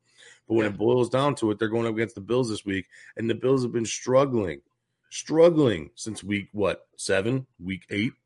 I'm trying to 8 or 9. A little higher, yeah. Trying to beat the Colts, losing to Tennessee, getting their ass whipped by Jacksonville. I mean, come on, what the fuck? 9-6, they lost to Jacksonville. Yeah. Right. I seriously think this is their time, though, Mike. Like, I think Josh Allen is about to take off in the playoffs and be the old Josh Allen. And Chris, we're going to let you go here. No, keep him on a second. Well, I have another caller who's actually going to call in. Well, Chris, I'm going to miss you, buddy. Yeah, Chris, thank you for the call, bud. We will talk to you soon. When are we taking a commercial break? I got to take a shit. After the next segment, we still have another segment. That's why I'm trying to rush this right now. So Frank Marshall or anyone else who wants to call in, if you look at the bottom of the screen, there's a little ticker that's going across. The number is on there. Please call in. We will take your questions and comments. Whatever you want to talk about, we will. Except about Mike having to take a shit. It's the only thing we're not going to get to tonight. JB. I ain't going to do that. But so we're going to kind of push this train a little bit more. JB, can you JB give has me... to take a shit, guys. We got to take 5 minutes. I don't. You're lying. Look at that face. He's lying like a motherfucker. Can you give me your head coach? He's going to shit in a cup, guys. During the commercial break, JB's going to shit in a cup. Yes, I'm going to give you my top 3. And, you know, forever I've been on the Bowles-Frazier train halfway. With the addition of Brian Flores, he has just elevated to my number 1. Okay.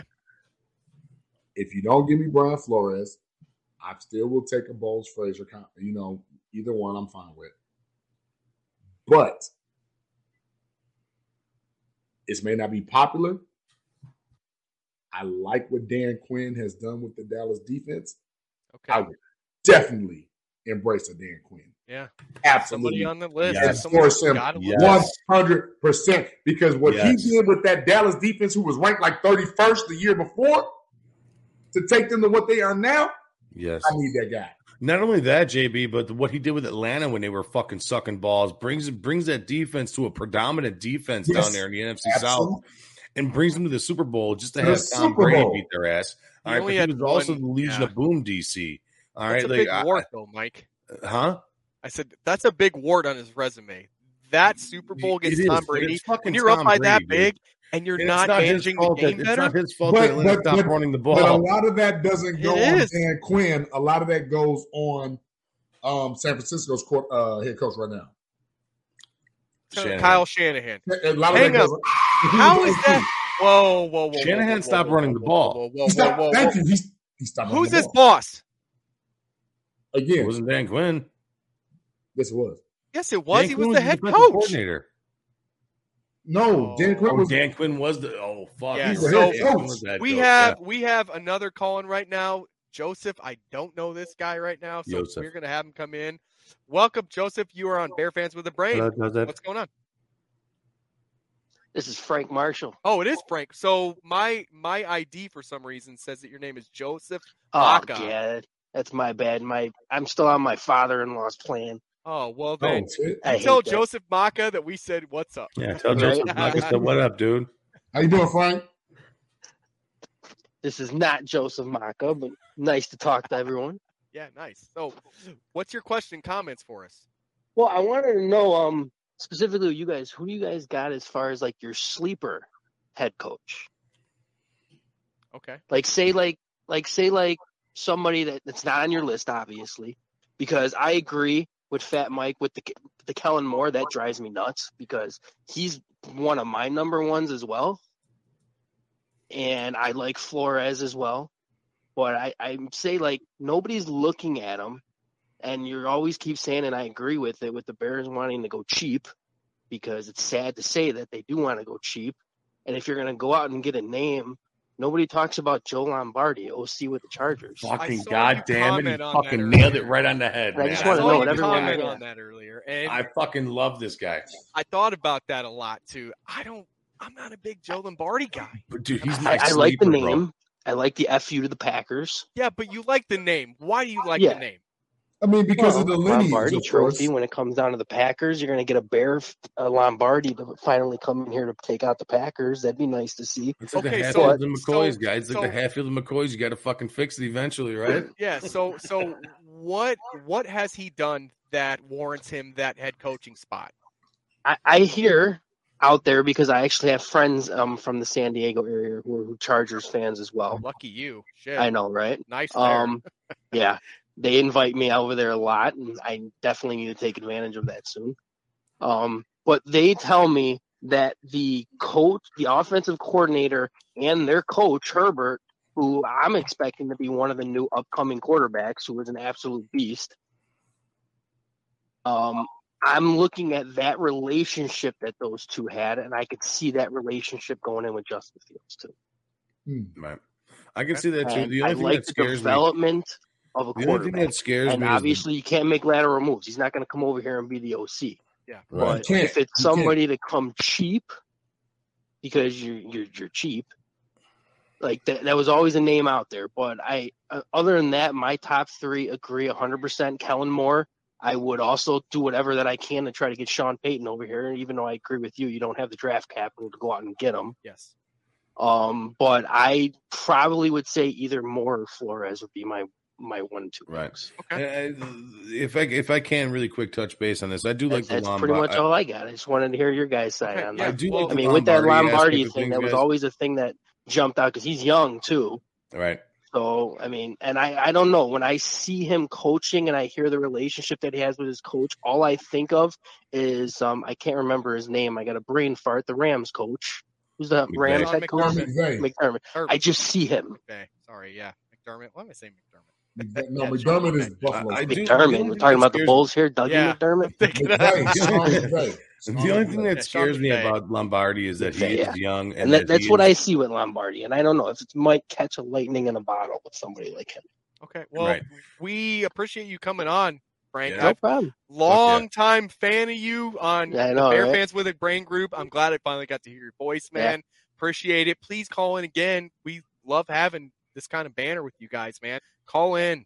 We encourage it. All right, buddy. You have a good one. You take care. I want to answer take that. Care, everyone. He said his sleeper real quick. Right. Yeah. If you're talking about true production and sleeper, I'm gonna give you one defense and one offense. The defense, I'm gonna give you Raheem Morris.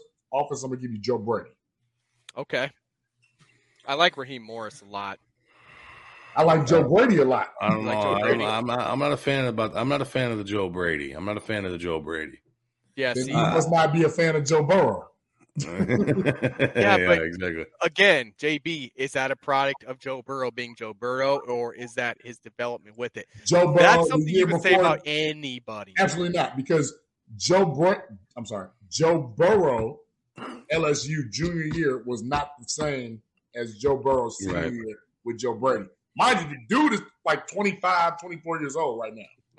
So yeah, okay, fair enough. So for me on this whole thing, this whole coaching thing, it depends on if management is going to let the GM choose the coach, because at the end of the day, the GM has a plan for this team, right? The GM wants to bring in a guy that he really can collab with, as we say here in Chicago, unfortunately. Collaboration. You know, somebody that he can work with and understand. Brian Flores, great name. We've all talked about it.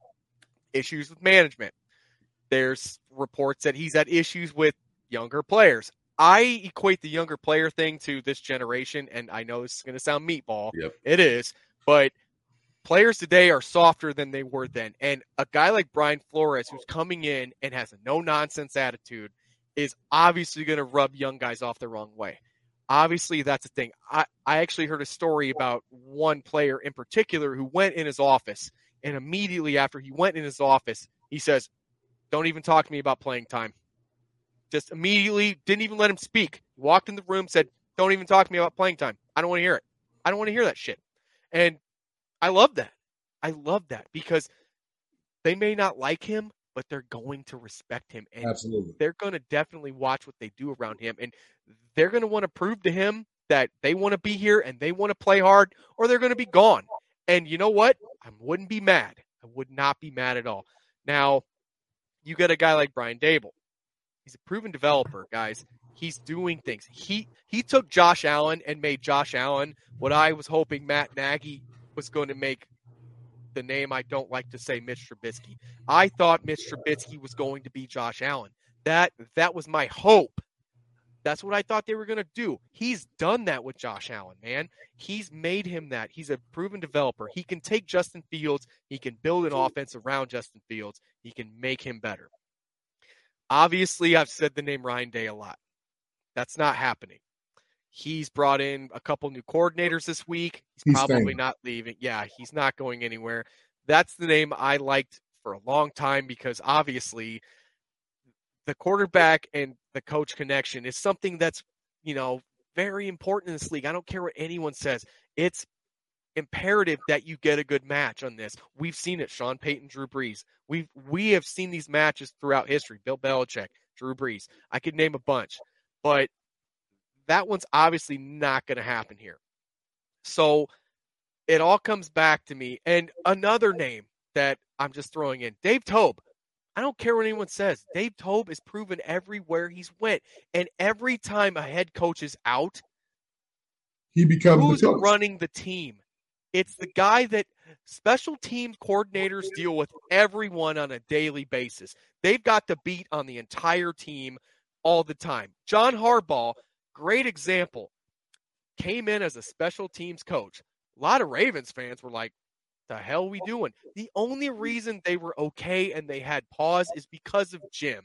Because they thought, well, maybe he's going to be like Jim. Maybe he's going to do that. He's better than Jim. But remember, too, he was on Brian Billick's team, and Brian Billick endorsed him. He did, which is a great reference to have. Even Bill Belichick has special teams ties, guys. Like, I'm not saying that like that's the choice. I'm not. What I'm saying is that if I'm picking one today, if I got to pick one, it's either going to be, I would say Brian Dable is a good choice or Brian Flores. Either way, I think you're going to go good. It just depends on the plan for me. It honestly does. I see. Now I'm in people the in the chat that I got to get to. Every I'm time in I the other talk, situation there. I'm in the other situation there. Go ahead. I'm sorry. Go ahead. No. Go. I'm in the other situation there. I know that a lot of people are really hot on Brian Dable, man. I get it, and I understand that he's working with what he has to work with up there.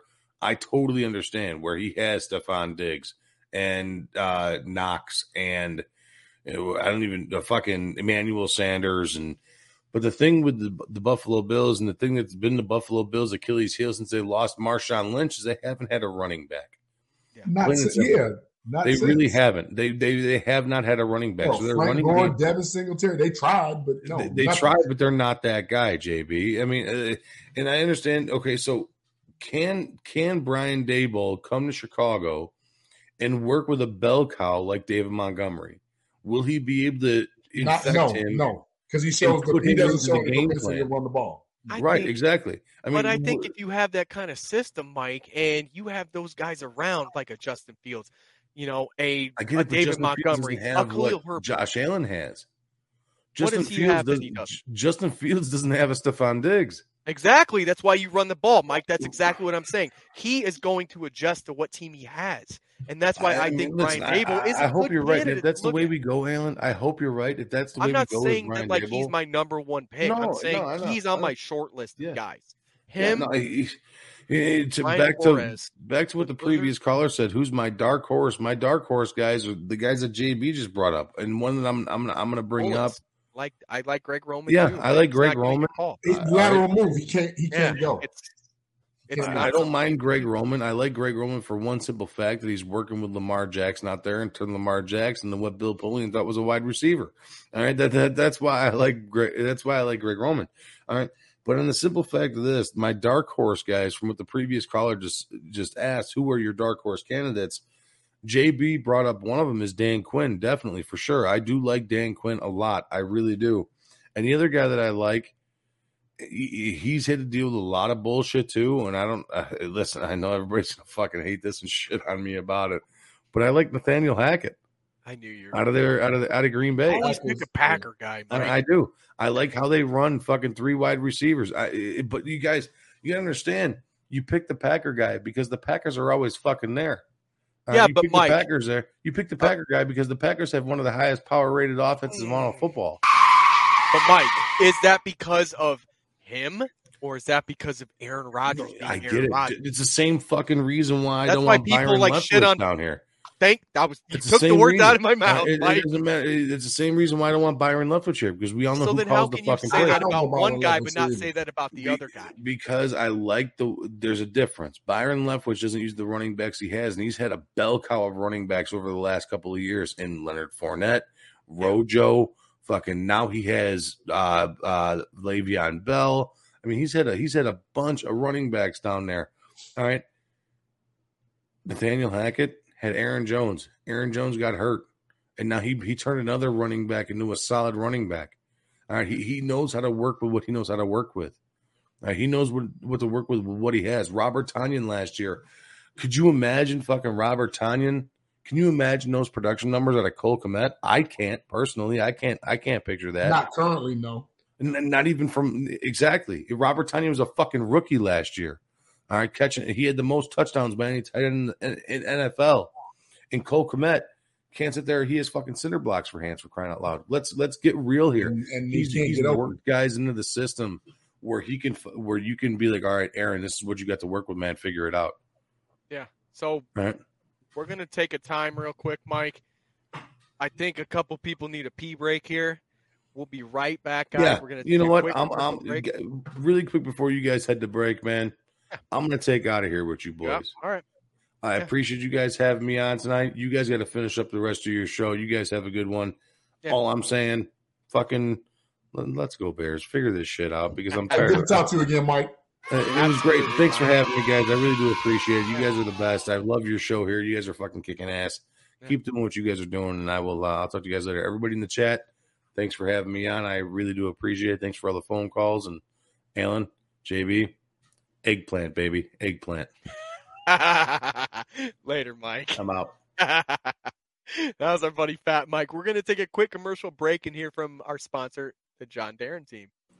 Hi, I'm Jonathan Darren, licensed real estate broker with Coldwell Banker Real Estate Group in Homer Glen. Are you looking to buy or sell? Have you been disappointed in the past? The Jonathan Darren team with Coldwell Banker Real Estate Group focuses on providing you with a concierge level of service during the process of buying or selling. We are a service-oriented team with a fresh and professional approach to selling real estate. Our goal is to combine knowledge, skills, and passion to exceed our clients' expectations, and most of all, we truly care. We are a knowledgeable real estate team focused on offering expertise and innovative solutions for our clients. The Jonathan Darren team has 5 full-service real estate brokers and a dedicated full-time marketer servicing all of Chicagoland. We will customize a detailed plan around your timeline for a sale, purchase, investment, estate, or other needs. Real estate transactions can be stressful, but don't need to be. Let us handle it for you. Visit our website, homesbyjdt.com, or call 708-308-1938 today. Expect better in real estate. Choose the Jonathan Darren team. And that was a quick word from our sponsor, the John Darren team out in Homer Glen. Guys, make sure to get out there today. If you're looking for a home in the Chicagoland area, it's the best place to go. I mean, I'm telling you guys, they have great deals. They know what they're doing there. They're humble, good people, and they will treat you right. Go to homesbyjdt.com today. And JB is clinking in the bathroom, or he's clinking in the kitchen making a drink. He's doing one of the two things, guys. So we're going to play a quick clip real quick about the Olin Cruz talk with Georgie again. So let's take a listen real quick and hear what he had to say about Olin Cruz. Olin Cruz told a story the other day about how the Bears offered him essentially somewhat of a consulting role with the offensive line for $15 an hour. Were you aware of that offer when it happened, and what was your reaction whenever you were aware of it? I've learned over the years to take just about anything that Olin says with a grain of salt, and I look forward to hearing that story again and hope he includes it in his Hall of Fame induction speech. So you're saying that it's not true?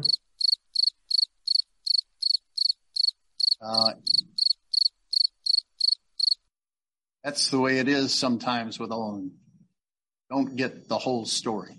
And Olin knows what the story is. Okay.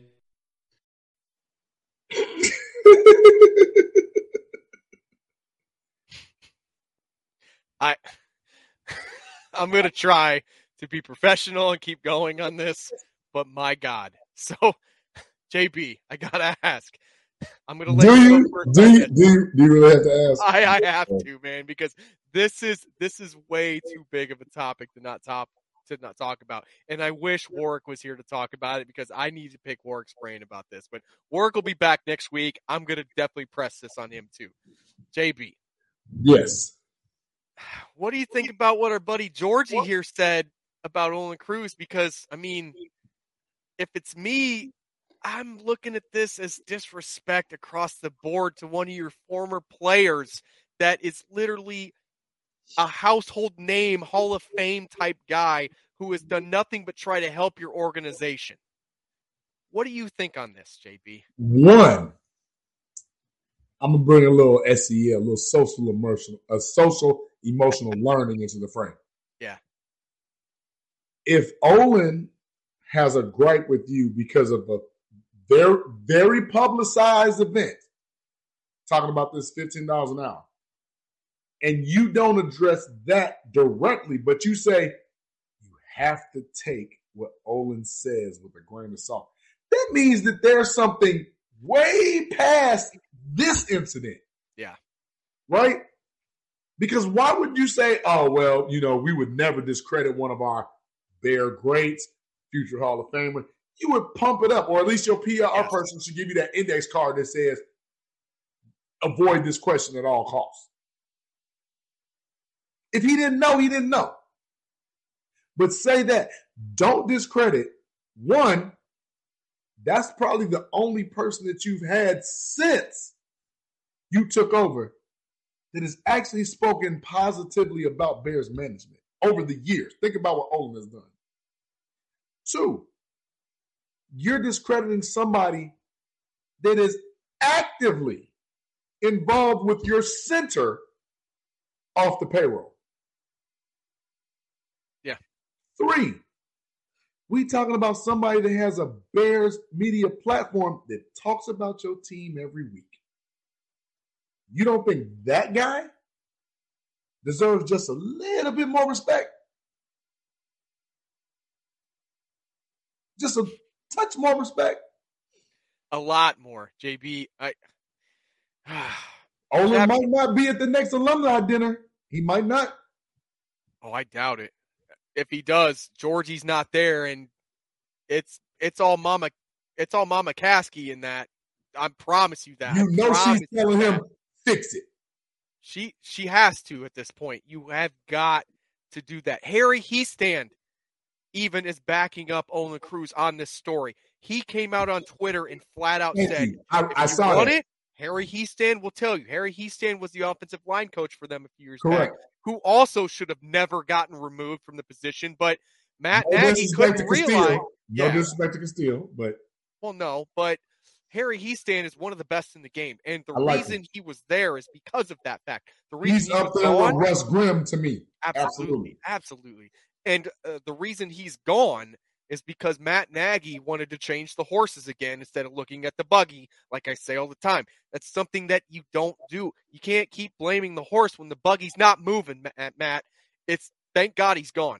But anyway, back to this. I mean, it's the most unprofessional thing I've ever seen any owner do. I know there's probably owners that do other things. I don't see them as much, but this is just nonsense to me.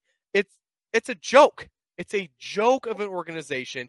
You are going to dog one of your Hall of Fame best players and endorse Ted Phillips in the same fucking press conference. Are you kidding me? Are you joking? One thing, AB? Yes. Who all,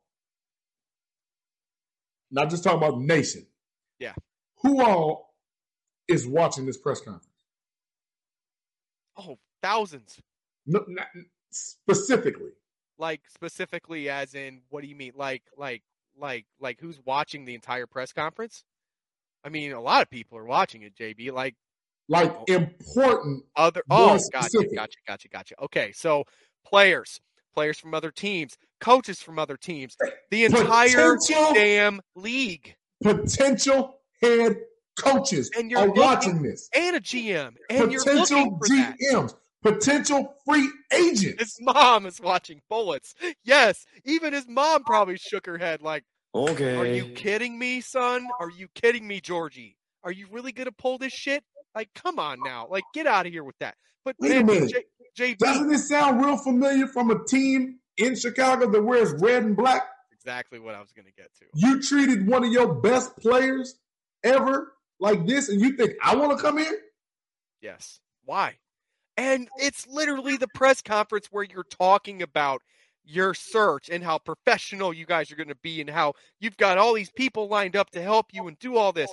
Who, by the way, I'm not dogging the girl, but Miss Tanisha was in charge of events and entertainment before this.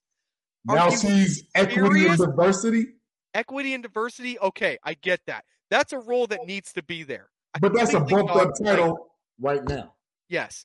But that's not somebody that you need in the room with you on that. Like, I'm not even going to get to her. That's a whole nother topic. I've heard good things about her. I have.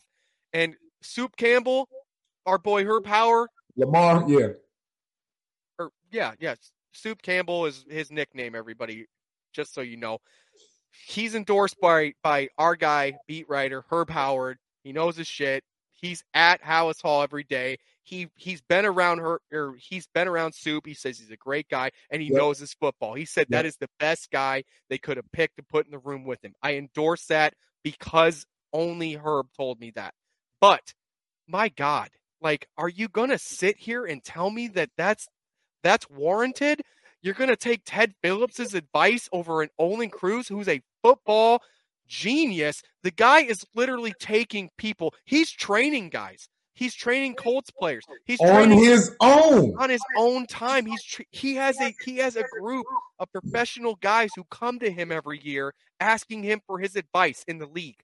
So you're not going to take that guy's opinion? It's insane to me. It doesn't make any sense to me. Doesn't anyone notice this? I feel like I'm taking crazy pills. I'm going to play that on a damn loop until they figure the fuck out what the hell's going wrong with this. Okay, so anyway, I'm going to get down to this because everyone's been asking me this all day. Alan, what do you know? It's not secret knowledge. It's not anything that like I learned from an insider. It's something I heard from someone that talks to Olin Cruz every week. Back in the day, whenever Olin was playing, whenever old Teddy was, he was doing his thing. Georgie was in charge of the ticket sales. Michael was in charge. He was in charge. And they had an incident in the locker room where apparently old boy came in and got real hot on a player. He was screaming at a player in the locker room. George did. Georgie screaming at a guy in the locker room. Olin runs up to him, gets right in his damn face, and says, "Don't you ever come back in this locker room and scream at anybody ever the fuck again. Period. If you have a problem with the player, you either pull them to the side or you get myself, speaking as Olin Cruz, you get Urlacher, you get Briggs, or you get Peanut. You never come in this locker room again talking shit or screaming at one of these guys who's busting his ass for you. I don't care what he's doing. You're in charge of goddamn ticket sales. You're not in charge of anything. Don't come in here trying to disrupt the locker room and make an example out of somebody when you have no merit in this locker room. You have no pull in this locker room. No skin in the game. That's what leaders do. That's how leaders act. And that's what Olin Cruz was. So from that day on, he was on his shit list, obviously. So now, move forward, he's the chairman of the organization now. Olin is a media guy. Of course he's going to go after Olin. Of course he's going to do that. He's out for Olin ever since he got embarrassed by Olin. He got to get his lick back. And he's got to get his lick back. And that's exactly what he did in this press conference. It's 110% what he did in this press conference, guys. George, Olin Cruz told a story the other day about how the Bears offered him essentially somewhat of a consulting role with the offensive line for $15 an hour. Were you aware of that offer when it happened, and what was your reaction whenever you were aware of it? I've learned over the years to take just about anything that Olin says with a grain of salt. Well, you know what? We take everything you say with a grain of fucking salt. Because all you've done to us for years is lie. All you've done is lie. You just sit here and pretend like you know what's going on. But you constantly delegate to outside sources to go get you coaches and GMs, and you've been doing this your entire life. JB, I have one question for you on this. You are in the school place, right? Yeah, system. Thank you for the word. I'm so mad I can't even think. So if you had something like, you've been there, what? I don't know, 10 years more probably? Just a little under. Yeah. Okay. So say that somebody came to you and said, "Oh, JB, we want you to get a new teacher, or we want you to have some candidates for like another principal or a vice principal or anything like that." And you immediately went and just hired a group to do it for you every fucking time. How do you think they would think that you feel? Well, first of all, they would think I'm inept and not able to do my job. Secondly, they would look at the character and the integrity, because through that process, I should have built relationships with those people. Yeah. I should have. That's one. That's part of the gig. Rapport goes so far, people don't even realize it. The problem I have, first and foremost, when you have an Olin Kreutz, I want that guy around my organization 24/7. You got him begging to help you. Lance Briggs begging to help you. Jerry Azuma, I see him on Twitter all the time, begging to help him. I guarantee Peanut would too. I guarantee these guys would come back and help. Check it out. Olin Kreutz becomes my line coach. Lance Briggs becomes my linebackers coach. Not for $15 an hour. No. Well, first of all, that's just disrespectful. You can go get level. You can go get a damn job at McDonald's and make $15 an hour. He never denied it either. That's the thing that bothers me, JP. He didn't deny it. All he said was, well, he knows the whole story. You know what he did? He spin doctored. He did that political shit. Word salad. Where do you think Ryan Pace and Matt Nagy learned it from? Obviously, he's the one telling him what to say because he's the word salad champion of the goddamn Bears. That index card was very short and sweet. Yes. First, and let me get back to that. First of all, and I know Chris Edgerton is watching. We talked about this before. The Bears, and I'm not a proponent. I know my mom is watching. Right, Bill. People losing their job.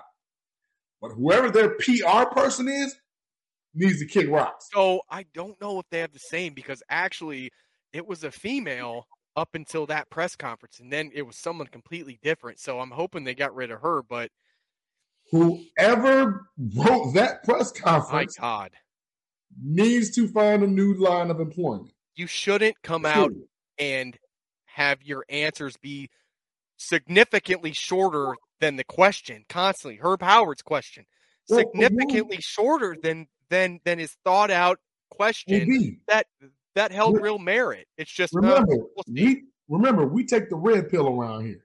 Yes, we do. Dig a little deeper. You already are in a press conference of which everybody in the world basically pushed it.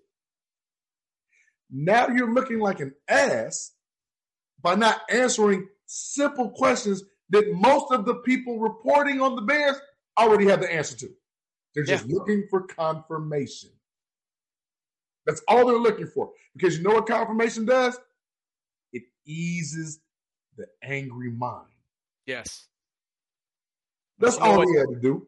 It was damage control. It was damage control. Yeah, it was. But my God, when you come in and this is what I hear. Well, I'm just a fan. I'm not a football evaluator. You're the guy that's going to pick the goddamn president or GM or whatever the hell you're talking about. Ready? The decision is mine and mine alone. Ready? Garbage. Absolutely. That's what he is. That's what he is. And for me and everybody out there watching, we appreciate you. We've been going long. I love it. We have. This is the guy that told all of us, whoever we pick is going to report to me. I don't want a book report being reported to this guy. I don't care. He might need that. You know what I want from him? Just sign the damn check. That's what should happen, but he's not going to hire a president of football operations. So the only thing that I can sit here and say to you with conviction is that hopefully they make the correct hire in this scenario. They throw the dart at the wall and they land one of these good GMs who should technically be their president of football operations anyway, a Rick Smith, an Elliott Wolf, some of these guys, Omar Khan. Duality. Yes, thank you. So hopefully they land one of these guys and maybe they can talk them into these future endeavors and choices that they should be making today that they're not making, JB. And that's the problem. And that's what bothers me so goddamn much about this is that after everything that's happened, after years of Ted Phillips having what? How many playoff wins? 3? 8 total winning seasons in 23 years. And 3 playoff victories. Three playoff. Yes. 3 playoff appearances. 3. No, 3 playoff victories, 1 Super Bowl appearance. Yeah. That's part of that. So after all that, you're holding other people accountable. You fired Lovie Smith on a 10-6 season. But you can't fire this guy, this joke, who has come in for 23 damn years and done the same thing and given you the same result. And you're going to tell me that you've got conviction with everything he says, but not anything about anybody else, right? Because guess what? I don't think there's anything magical about a so-called football czar. It's a goddamn joke. It's a goddamn joke, and it's got to When stop. we heard, everybody listen to me. When we heard that Mark Trestman was our new head coach, this little device right here, everybody was like, who the hell is Mark Trestman? That actually happened like 9 years ago this week. I actually saw somebody's memory about that, and I'm not too far off. I almost puked. Yeah. This guy hires a consulting firm who has nothing to do with football. Yeah. But everything to do with numbers to find your next general manager of football. Over and over and over again. Insanity. I've been saying it all show. Insanity. That's the definition. The definition of this whole problem is insanity from the top down. And it's not changing until they get somebody in who can talk some damn sense into this guy. And that's the only thing as Bears fans we can pray is that going forward, that this guy gets the right guy in here. He's got definite guys on the wall that he can throw a dart at and make the right choice. That guy can report to him and tell him how it really is, JB. The next GM, that Mike alluded to it. The next GM needs to have a set of balls to say, look, you hired me to do a job to make this team better. I don't need you micromanaging what I'm doing. Get the fuck out of my way. Because your way for 23 years has proven the most egregious ineptitude that I've ever seen in a franchise. Agree. Ever. And there's some shit shows out there, but we are a bottom. Guys, newsflash. I need a breaking news video. I'm going to get to that. Breaking news. We're a bottom 5 team in the league. I don't care what anyone says. Who thinks we're not? Who thinks we're not? Delusional fans that think that, we just get the right guy in here and he can take this group and, bring them up and bring them together. Guys, we have aging defense. We have an offense where the playmakers were literally in the bottom of the league in separation. They weren't getting separation at all. The quarterback was in a wrong system. Didn't know what the hell do. He checked out weeks ago, which I don't blame him. He probably checked out after the Cleveland game, which I don't blame him. 3 quarterbacks. 3 quarterbacks in one season. What does that merit for a winning season? What does that even make you think is going to be a successful season? When you come out and say that we had 3 quarterbacks that we used all year. Until the team is sold, nothing's going to change. Joe Ryan. Can I get a hold of Joe Ryan? I agree. We've been saying that, Joe. I've spoken to Jim McMahon personally about this very issue. Chopped it up with him. It's exactly what he said that. Last year he said that. He's still saying that. And it's still falling on deaf ears because the guy upstairs doesn't want to listen to anything. We are talking about people that have gone through Hallis Hall, former, present players. We've talked to a lot. Yeah. And they all echo the same sentiment. They all say the same shit. Let's keep it 100. They all say the same shit. Mom, I'm sorry it's late. I'm about to cuss. They all say the same shit. Once you get to a certain point, win or lose, management is going to mess it up. That's just what they do. Yeah. They get that little statement. They get the little bottom line. They've made enough money. You look at the stands, seats are full, concessions, parking, all that, bringing in revenue. Oh, we're 6-10 again. We don't care. That's okay because we made money this year. Oh, no. Not only did we make money, we far succeeded our bottom line. Because remember what Ted Phillips is. He's a finance guy, Alan. He's a finance guy. Always has been. And you know what? He's a Great at money it. man, and he's good at it. Great at that job. Throw him in Arlington. He's up there with that guy. Yeah. All of that. Like, perfect. You know I'm not even mad. Like, I'm not even mad about him going and making money and heading up the Arlington job. He needs to do that. He needs to head up the Arlington job. He was the guy in the interview, JB. Every time they asked a question about Arlington, bam, right on it. Johnny on the spot. That's the only questions he answered. The only one that's because that's the only questions he should be answering. He shouldn't be answering anything but that. Because he should not be in the football operations aspect of this team. They got one thing right. One. Stop, baby. It's just maddening to me. And I'm not going to play the crazy pill again, man. I'm tired of playing it. But it's exactly the point that I'm making. And it's something everybody in this chat, everyone that's listening to this, and everyone who's going to listen to this agrees.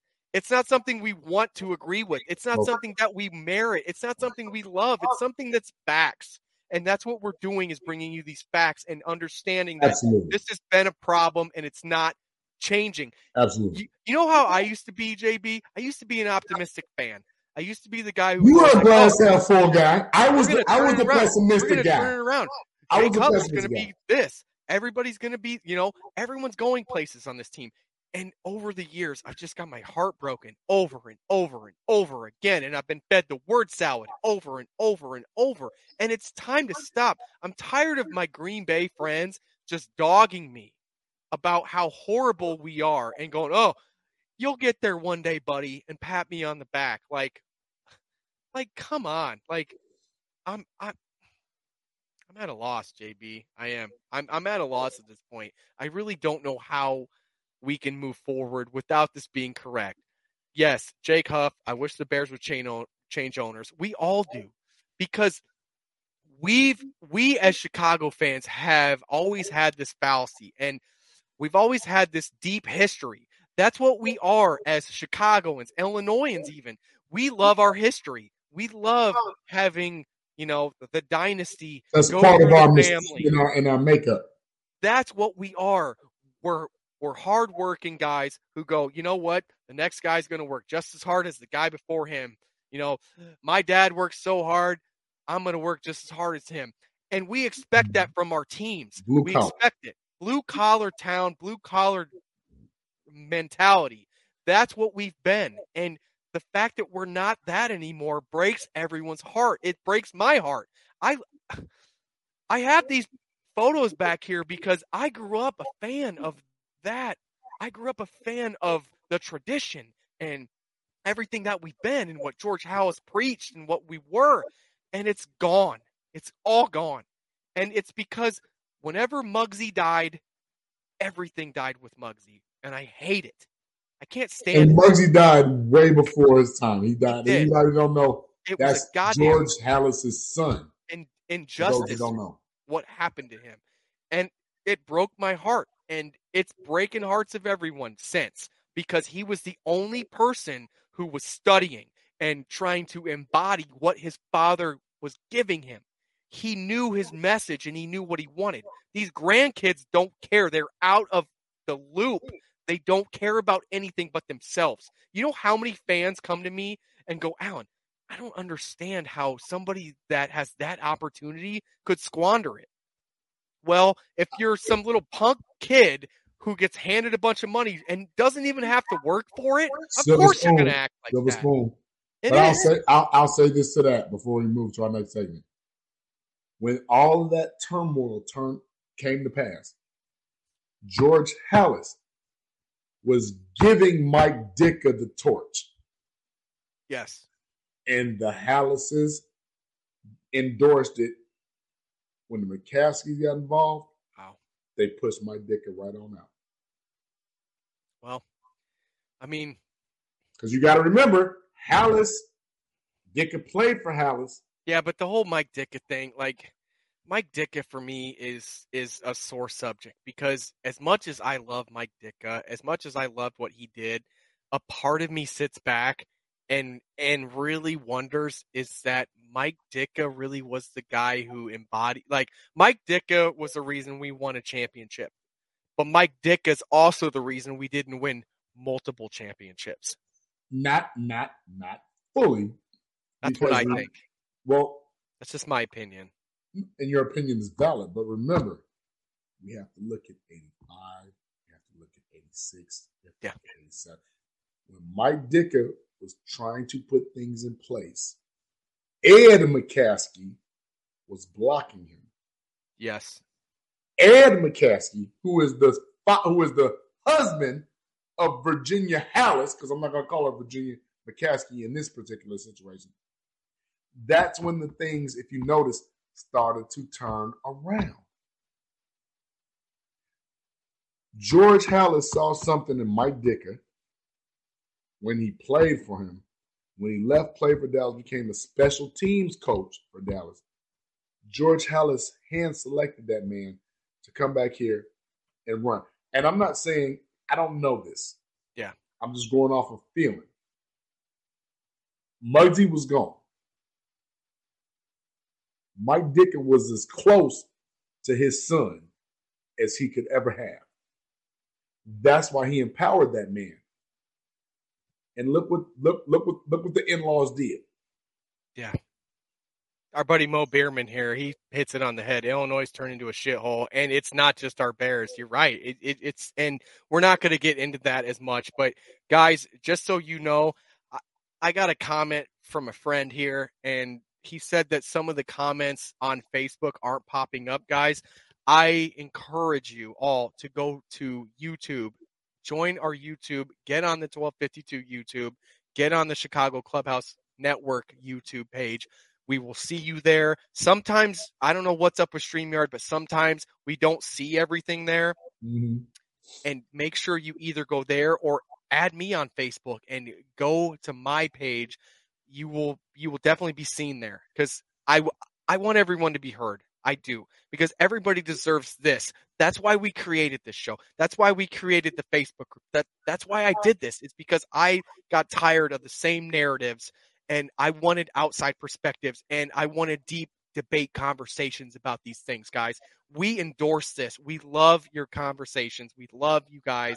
We want you to keep bringing it. This has been an amazing show. I can't say enough about you guys, but we've got to move on this, because I don't even know if I can download this on Spotify without spending some real time condensing it down, because they have a limit too on Anchor on how big the shows can get, but we'll definitely get to everybody's stuff. But make sure you join our YouTube channels, or even on Twitter. We're on Twitter as well. I don't know how that really works, but StreamYard is really touchy about these things. So make sure you join our YouTube, because if you get on the YouTube, you will be heard. And that's all I can tell you. So our buddy Bulletin here, Mike Ditka, wrote a letter to George Hallis about coaching the Bears. Yes. And that's how he got the job. You're correct. 100%. And what did he have in that letter? What did he have? He had conviction. Conviction. He had determination. He had purpose heart. And a plan. And that's something that we've lacked for years, guys. And that's all we are endorsing here, is that we need the same thing again, because it's been too long. Yes, the way that we go about things this time is going to be different. It is. It has to be. You can't go at this the same way that we did in 85. We can't do this. It's a different league. It's a passing league. Remember this, guys. Remember this. We are the oldest franchise. We are the charter franchise. And I've said it 1,000 times. I'm going to say it again. We're the only team without a 4,000-yard passer. Let that sink in. Let that sink in, and understand how our owner feels about this. I don't think there's anything magical about a so-called football czar. Well, I'm just a fan. I'm not a football evaluator. Okay, then get someone who is, because what your model has not worked. It's never worked. It's not going to work. You've got lucky. Sometimes you throw darts at a board, and sometimes you hit. The sun shines on a dog's ass twice a day, right? Well, not really, because at night, no. But The clock Sometimes. twice a day, right? Yeah, okay. So, but man, all I'm saying is that we've got to change the narrative, and the only people who can do that is us as fans and the media. And thank God for the media that were at that meeting and pushed the narrative that we've all been saying. I could hear it in Dan Wiederer's voice, how annoyed he was about what was transpiring in the meeting, about hearing again that this garbage ass supposed president who's an accountant is going to figure out who your next GM is again. It needs to stop. One thing for sure, two things for certain. You made George, or Georgie as you call it, Georgie. very I'm gonna get a Georgie clip. Very uncomfortable. I promise you that. Yeah. And you can see that the media, because of the fan push, made him uncomfortable. And that's what we need. But two, there's an ego that is involved here too that we're not really addressing. George McCaskey, in his current spot, has an ego not based on winning football. Yeah. He has an ego based on he doesn't want to be made a fool of, because when the Bears fail, they're not going to look at the coaches. They're not going to look at the GM. They're going to look at the owner. And you know when the owner, when they look at the moniker and they say, who's the owner? His name pops up. Yes. Yeah. His name pops up. And then other people around the league chuckle and laugh because they're like, oh, old Georgie over there. He's a laughing stock. You know how he is. You know how that organization is run, especially after this joke of an interview or press conference where you dog one of your Hall of Fame guys. George Olin Kreutz told a story the other day about how the Bears offered him essentially somewhat of a consulting role with the offensive line for $15 an hour.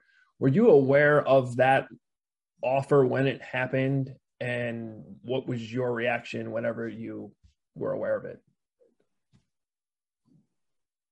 I've learned over the years to take just about anything that Olin says with a grain of salt, and I look forward to hearing that story again and hope he includes it in his Hall of Fame induction speech. So do I. So do I. I hope so. I hope he Michael Jordans you to death. I hope he kills you. I really do.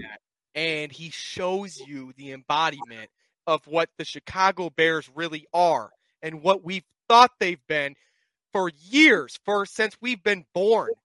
What we were raised on, the toughness, the grittiness, not the word salad bullshit we get today, JB. That's all I got on this, man. Like, we could talk all night, and fans, we love what you're bringing this, man. I wish we could do this forever. I really do. This has been a great conversation. It has. And it's not going to stop, guys, because we're going to do this every week if we can. We're going to bring up off season. We're going to have these talks. We want your input. That's what this show's about.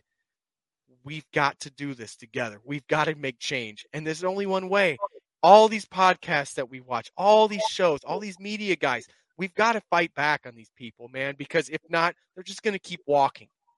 And it's never going to stop, JB. It never will stop. And let's give a couple of examples. Bill works to Rocky works. How many Blackhawks championships do we see? I wanted to bring that up whenever Mike was on because Mike kind of mentioned that about Virginia, and we didn't really get to talk about it. But three. We can touch on it. Three. What happened whenever the Bulls finally moved on from Gar Forman and John Paxton? What are they now? Yes, granted, they got their shit kicked in the other. Wait. It's early. It's early. But we're relevant. Yes. There's people speaking our names. We're flexed on ESPN. We're the number one seed in the league. So the number one spot. Yeah, we're the number one seed in the league. That's the Cubs. They were owned by the Chicago Tribune. It was all about money. What happened? Yes, granted, they only won one. They swept it up. They brought the best guy they could find. and they brought him in the organization to run the organization, not just GM. The owner said, do your thing. Go ahead, Theo. Bring in your guys and do your thing. And what happened? Championship. White Sox right now. What did Rick Hahn do?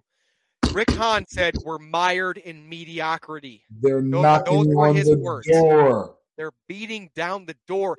A lot of people picked them to win the whole thing this year, especially be the best team in the AL this year. They're growing better. They have a future. And we still don't, because why? Why don't we? I don't think there's anything magical about a so-called football czar. We have the same guy saying the same thing over and over. Insanity, all show. That's it.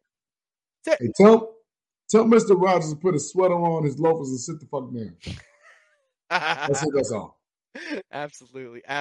And yes, CJ, thank God for the media, because the front office is listening and want the media and want the fans to keep attacking this man until he wakes the hell up. You're right. It's the way to go. It's the way to go. And that's what every other team in town did, guys. Everybody did. And they're the only ones who haven't got the message. Only ones. So let's wake the hell up and pray to God that they get this right. Pray to God that they pick this right.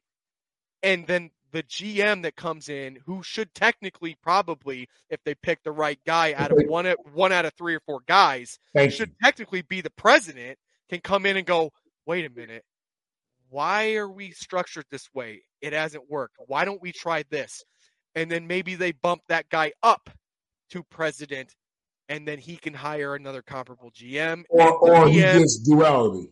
Or duality works for me too, as long as it's different from the model. And Ted Phillips, I'm sorry, Ted, I don't think you're a bad guy personally, but you can just go off for all I care. You can just seriously get the hell out and go build Arlington. Go make Arlington great. Go build hotels and whatever the hell around. Build a fucking theme park for all I care. Just stay the hell out of my football operations. That's it. And thank you, Joe Ryan, for being here. And thank Joe. all of you for being here. Love you, Joe. Thank you. The show's been a little different model from what we usually do, but it worked. We want to do it for you, and we want it to be your guys' show just as much as it is me and JB and Warwick Holdman, who will be back next week with a Chicago Bear perspective. We want this about you guys, and we want to keep all of it about you guys. But in saying that, we've got to move on. We've got one more segment. For our new people who don't know, it might not be as fun to you guys, but JB, I got a question for you.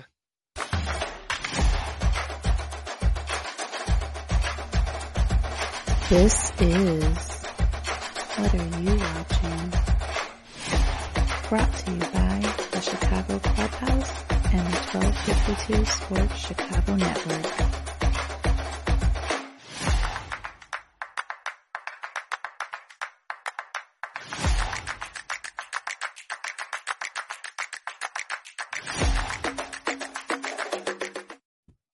And this is What Are You Watching? Brought to you by the John Darren team out in Homer Glen, guys. Again, make sure you go out today. If you're looking for a home in the Chicagoland area, get a hold of my guy, John Darren. He's the man. He just had a birthday, by the way. He's still young and spry, but happy birthday, John Darren. He's doing his thing. Another JD. Another JD. And a humble, good JD, guys. Make sure to go out today if you're looking for a home there. homesbyjdt.com. And JB, what are you watching? So we touched on it last week. You know, I got a little smile on my face because I was kind of taken aback, right? Yeah. Hey, Ma. Ma, we love you. Everybody in here that knows Miss Sandra Bynum Holmes is JB's mom. She's our A1, P1 from day one. Well, she's our mom. My mom, too. She actually adopted me on air podcast live. She said, I'm adopting you. That's what it is. So, guys, make sure to give her love all the time because she's our best listener. But, JB, roll with it, man. So, yeah. CJ, get up and get on track, man. Get it rolling. Hit that 5.0. Don't hit that 2.4. So I touched on it last time, but oh wow, Jacob, if y'all's answer isn't Gilmore Girls, I'm done watching. You know what? A couple weeks ago, I did mention Gilmore Girls because my girlfriend watches it. No, that was in reference to something else. I got stuck watching it, but I know. I Hey, Jay, just wanted to throw it in. I spoke about Dexter. We talk offline. Feel free to get in touch with me. It ended, but yeah. One of my life. Okay, this is going very fast. That's because there's that many comments coming in, man. Oh, Dark Spectre, one of my lifelong friends, yeah, knows my mom. Love it. Love it. Yep. So, as you know, I have been telling you all that I've been watching Boba Fett, the book of Boba Fett. Yeah. And when I tell you it's cracking, episode 3, when I tell you the similarities from like Return of the Jedi and all that for you Star Wars guys. Yeah. Remember, I was the athlete that didn't hang with the athletes. I hung with the kids that watch cartoons, comic books. I was that guy. Yeah, Bullets. I'm over here sipping Zima. Hell yeah, I am, brother. Bullets, if you find me a Zima. If you mail me a case of Zima, I will drink it on air for you, Bullets. I promise you that. I will too. No, I'll take the Zima and it'll be my chaser. Oh, that's even better. I like that. But yes, so anybody that's into like Star Wars, I'm doing my nerd alert thing. Boba Fett is a little different. Boba Fett is leading up to something called the Book of Kenobi. I know. Hey. We're only on episode 3. And they got the OG Kenobi coming in for that too. Yes, he's still alive. Very good actor. I just spaced on his name. I can't remember on the top of my head, but he's a very good actor. Even though 1, 2, and 3 wasn't really that good, he was one of the bright spots in it. Absolutely. It was. So anybody, we're on episode 3. If you want to check out the Book of Boba Fett, that's what I'm watching. Nice. Yeah, Dark Spectre, you already know. Yes. What? That guy. Yes. So I actually saw some trailers for it this week. I'm the guy coming out like next month. Yeah. Like, well, I saw some trailers for that, and I saw some trailers for what you're watching, and I saw like the big what's his name, the big fucking monster. God damn it. Rancor? No. Oh my God, I'm drawing a blank. The Jabba the Hutt. Yes, Jabba and his cousins. And yeah, like his family or whatever, and they're all like on a pedestal. They're twins. They're cousins. They're twins. Like I can't wait to watch it. I'm a guy that likes to wait until a lot of it's out, and then I watch it all. I'm in catch-up mode still, JB. I am, and I hate saying it, man, but I'm finishing up Yellowstone. I finally finished Cobra Kai. I'm pretty sure I said that last week. We all, me, you, and Warwick, finished Cobra Kai. And but you were on 1838, I thought. I'm not there yet. I'm almost to 1838. That's what I'm going to be on next. So that's my what are you watching for next week? Next week, okay. Pretty much for what I'm watching. I got like 3 more episodes of Yellowstone, like 3 or 4. And I got to finish The Witcher too. I've still got like 3 or 4 episodes of The Witcher. I've slacked on The Witcher. I have to be honest. The Witcher is something that you've got to really, really push and really like sit and pay attention. And Mo Bierman, I would pour peach, crown, and Zima tonight if it was in front of me. When I tell you this brother absolutely. That's what he does. I'm actually about out. I'm gonna need to go back, and I actually go to Kentland, Indiana, which is like 15 minutes from me, and it's all cheaper over there. So I go like 15 minutes out of my way. It's like $30 a bottle over there. If I buy it here in Illinois, it's like 45 or 50. It's ridiculous, but that's the power of Illinois, just like we talked about. But yeah, I'm gonna catch up on all that. I really want to start watching Boba Fett. I still have to watch Hawkeye. I'm not even caught up on that. There's so many shows that are going on right now. I haven't got to get on Hawkeye yet. I'm not even there. JB. I'm ashamed. I've just been so busy with podcasting and stuff. I just haven't had time, but we'll talk. I'm going to get on it. Don't worry, guys. I'll get on it. But the NFL playoffs, guys, come on now. Yeah! It's got to be the NFL playoffs because, man, there's a great slot of games this week, and I can sit and pretend like my team can be one of those teams eventually. Holy shit. I have to ask this question. Is this the first time we've ever seen a playoff game on Monday night? Yes, it is. And not a bad one at that either. It's going to be a decent game. I'm actually kind of excited for that game. I don't know if I'm real happy about that, about the way they structure it. I get it. I mean, if you look at it on the right aspect, you've got one game on Monday night or two?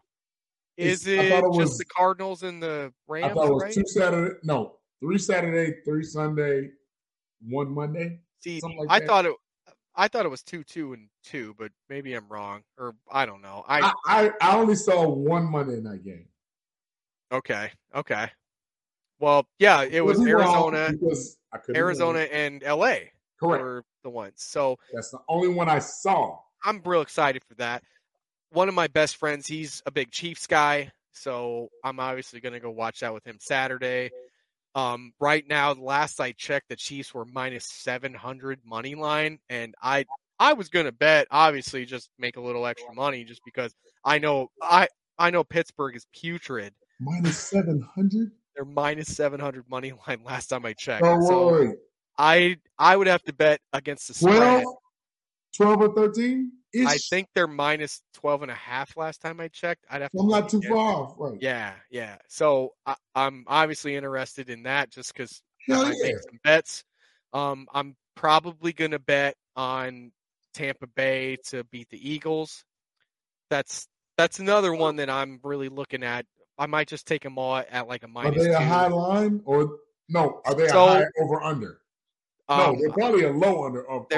I think they are, but if you look at what the Eagles' record are against playoff teams from last year, it's 0-6. It's right, but the only thing they have is a running attack. Yes, they are exactly who they think they are, but at the end of the day, they're 0-6 against playoff teams from last year. So I'm definitely going to pound the hell out of that. I don't think the Eagles can stand a chance in that game. And what was the other game I was going to do? It was Tampa Bay. It was them and you got Cowboys. You got Cowboys 49ers. Not that one. You have Cincinnati Raiders. There you go. Bingo. So Cincinnati is going to roll the Vegas Raiders because the Vegas Raiders honestly shouldn't even be in this situation after everything they've had, after everything that's happened with them this year. I'm surprised they got this far. Heads up to their head coach and that staff of trying to rally guys together just to do that. Does that become a new job, AB? Absolutely it does. Rick Bisaccia brought them to the playoffs. If I'm a Raiders fan right now, I'm screaming pissed off. I'm screaming mad because, first of all, the Raiders didn't even deserve to be there. They didn't deserve to be there. The Steelers don't. They won 3 of their last 4, which propelled them in. But it's kind of a moot point whenever some of the teams they played were just kind of meh. Like, well, they had already packed it in. Exactly. Like, it didn't mean the same, and I don't think they're real. I think they're a pretender. I think Cincinnati's in the right spot right now. They beat Kansas City a couple weeks ago, guys. Don't forget that. And my guy Bullets, he doesn't think the Raiders are going to lose. I think Joe Burrow and that passing attack are much better than what the Raiders have. I need you to call me or text me. I'm very intrigued into why you said it because you're not the first person. But I've heard a lot of people say that. We love Bullets. Bullets is a P1. The reason that he says that, I'm intrigued because now the reason why I'm saying that is because this. Raiders had to win, if I'm not mistaken, 4 out of their last 5 games just to get into the playoffs. Yeah. Then the game against the Chargers, had they ran the ball out and not scored, the Chargers would have been in the playoffs. That's exactly my point. The Chargers were the team that should have been there, but their coach got egg-headed. He did. And Oliver, we on the same, we doing our thing. That's what we do. That's exactly what we do. And Oliver, if I was a Vegas Raiders fan, I would feel the same way. I would want a shiny new toy. You have to get something built around Derek Carr now or never. You've got to. Derek Carr's not getting any younger. He's getting older. You've got to rebuild that defense. Remember, guys, the Bears beat them. Don't forget that. Granted, yes, it was the whole John Gruden fiasco, but at the same time, I don't think they're really that good of a football team right now. I think they skated their way just like we skated our way in last year. And I don't see them as real contenders. I see the Cincinnati Bengals as a team who's going to win a playoff game this year. No problem. They're going to be, especially that passing attack. As long as they can keep Joe Burrow clean in the pocket, that's all they need to do. Although he is the most sacked quarterback in the NFL. Yeah. And what did the Colts do? Okay, the Colts also lost to the Jacksonville Jaguars. Like, are you going to sit here and tell me that they really deserve to make the playoffs? Like, you're not going to get me behind that because the Colts had an ample opportunity to get in where we would even be having this conversation right now, but they lost to the Jacksonville Jaguars, which is a team, oddly, they haven't beat in Jacksonville in like 6 years. Correct. If I remember right? That's insanity. And they're the number 2 pick. Yeah. It's wild. But those are my what to watches, guys. And, JB, longest show I think we've ever done. And I'm loving it. I'm loving it. We still have engagement. I'm loving it. I'm not even mad, but you got any closing thoughts on this? I have a ton. I have a litany. Look here. The floor's yours, my friend. I want everybody to understand. Everyone's jumping on the Raiders right now. Holy shit. Everybody in the chat's jumping on the Raiders. Joe Ryan, Dark Specter, Chris Edgerton, my man Hunter Lorenz, like everybody that was in the chat on fire. We'll talk about that in a minute, Jake. Don't worry. We're about to get everybody. This is what we're talking about. Because if we don't have this platform, we really don't know who feels what. One thing I can guarantee you is this. On this show, we're going to keep it 100. You're going to get your voice. And we're going to progress. What we're not going to do is we're not going to eat George McCaskey's shit anymore. No. We're not just going to bow down and accept what he says. Because guess what? There's power in money. And power and money goes both ways. When they sign that contract come, I think it's June, and they get that $320 million TV deal, guess what? When we go into training camp, if we don't see what we like, you know what they're going to look at? They're going to look at that stadium. Yep. If there's empty seats, they're losing money. Oops. If they're losing money, that's concessions, that's merchandise, that's parking, right? Yeah. Guess what else they lose, which nobody thinks about? If they pan that stadium and they say empty seats, there's no national television revenue. Absolutely. You know how ugly that looks? You know how ugly that looks whenever you flip on Fox and half of that stadium is empty? You know what they do? They switch to another game. They move it away, or they make sure that they don't show the stands. Just like they did whenever COVID happened, they refused to show the stands because they didn't want that. They didn't want that feel for like fans to understand that, it's not as electric as it should be, and it shouldn't be here, man. I gotta answer this question, but I already know the answer. But I have to ask it for our fans. Yeah. The last 3 weeks, What happened to the Bears media? What happened to the Bears media? Mm-hmm. I mean, every media guy that I talked to went super toxic. I'll tell you that first and foremost. So you're going internally. Internally, I'm talking every on media guy that I national- talked to went super toxic. I'm talking on national perspective. When you turned on Fox, if you live in Chicago, you hit Yeah. 12. Yeah. You didn't see Troy Aikman. You didn't see Bob Reese. You saw Akeem Talib. Ugh. You didn't even see Greg Olson.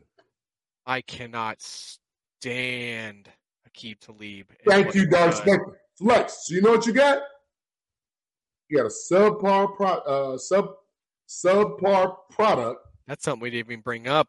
Joe Ryan says they're also losing the next generation of fans. That's a great point in there, is that a lot of these young fans, I've had friends who go, my kids are going to be Packer fans because of this crap. They win. Literally said that to me in, a message or on the Facebook group or the Twitter group.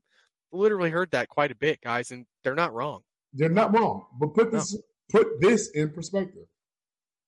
You are also giving us. Thank you, Jake.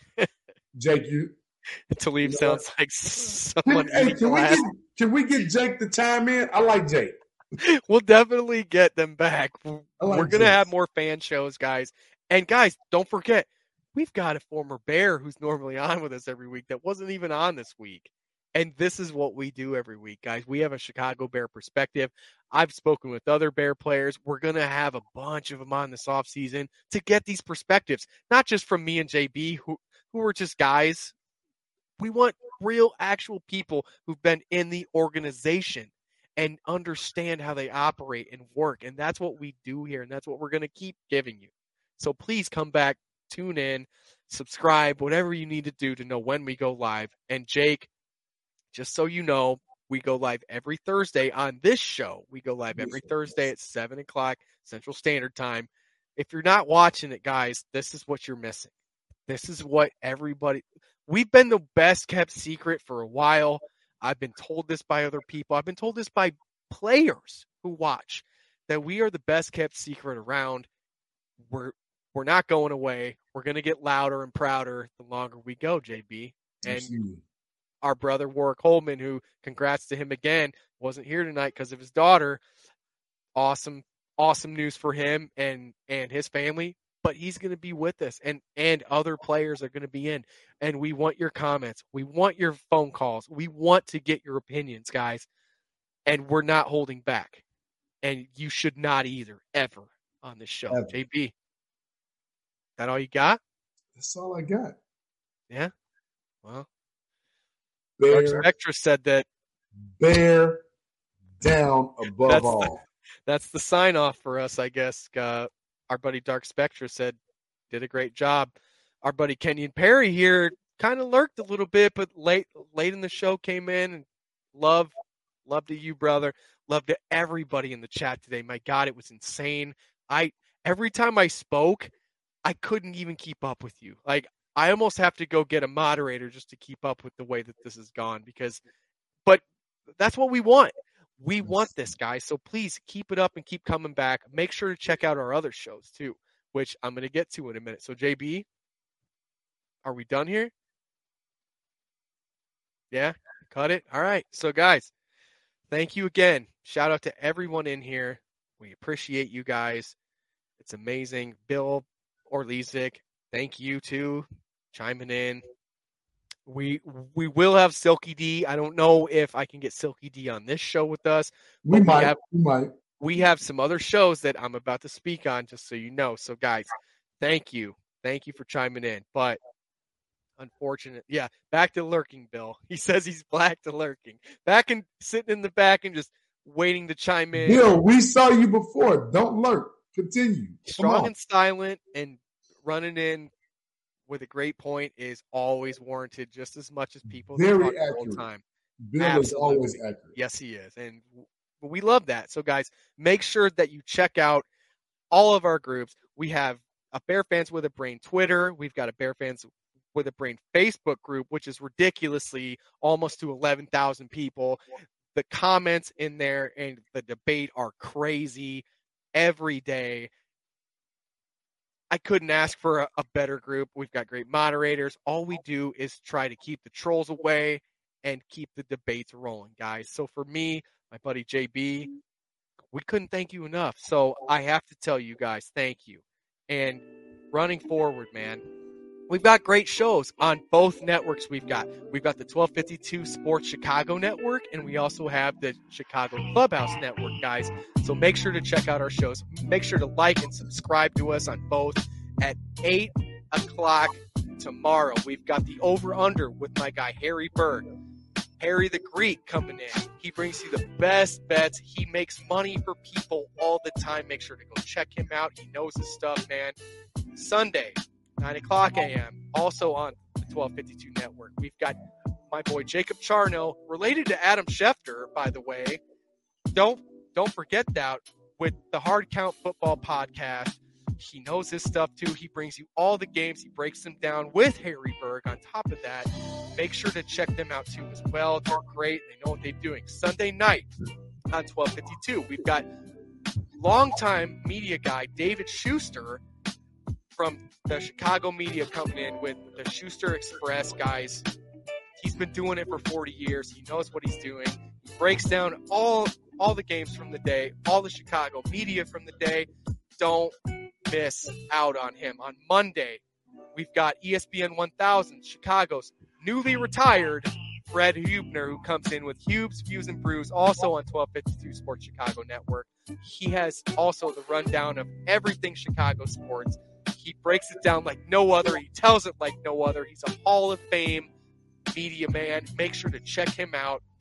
He's the best. CJ Scott, who you saw earlier on the show, has a CJ Scott podcast on the Chicago Clubhouse Network Mondays as well at 7 o'clock Central Standard Time. Both shows on Monday at 7. Make sure to check him out. On Tuesdays, we've got the other show that me and JB are on, so everybody knows here, new or old, the Chicago Clubhouse podcast. We bring it to you every week.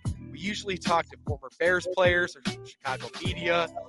This week, we've got Illini men's basketball player Irving Small coming in, one of my favorite guys since I'm an Illini guy.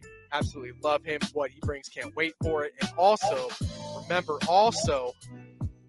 on Wednesdays, I almost forgot the day, Fat Mike, who you saw earlier, coming in on 1252 Sports Chicago. He kills it. You know how he is. If you watch this podcast, you know how he is. And also, She Said What She Said with my girl Sherry Green, Brinthia.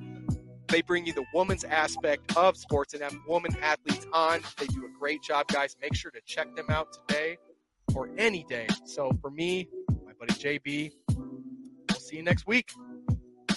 Have a good one. Bear down.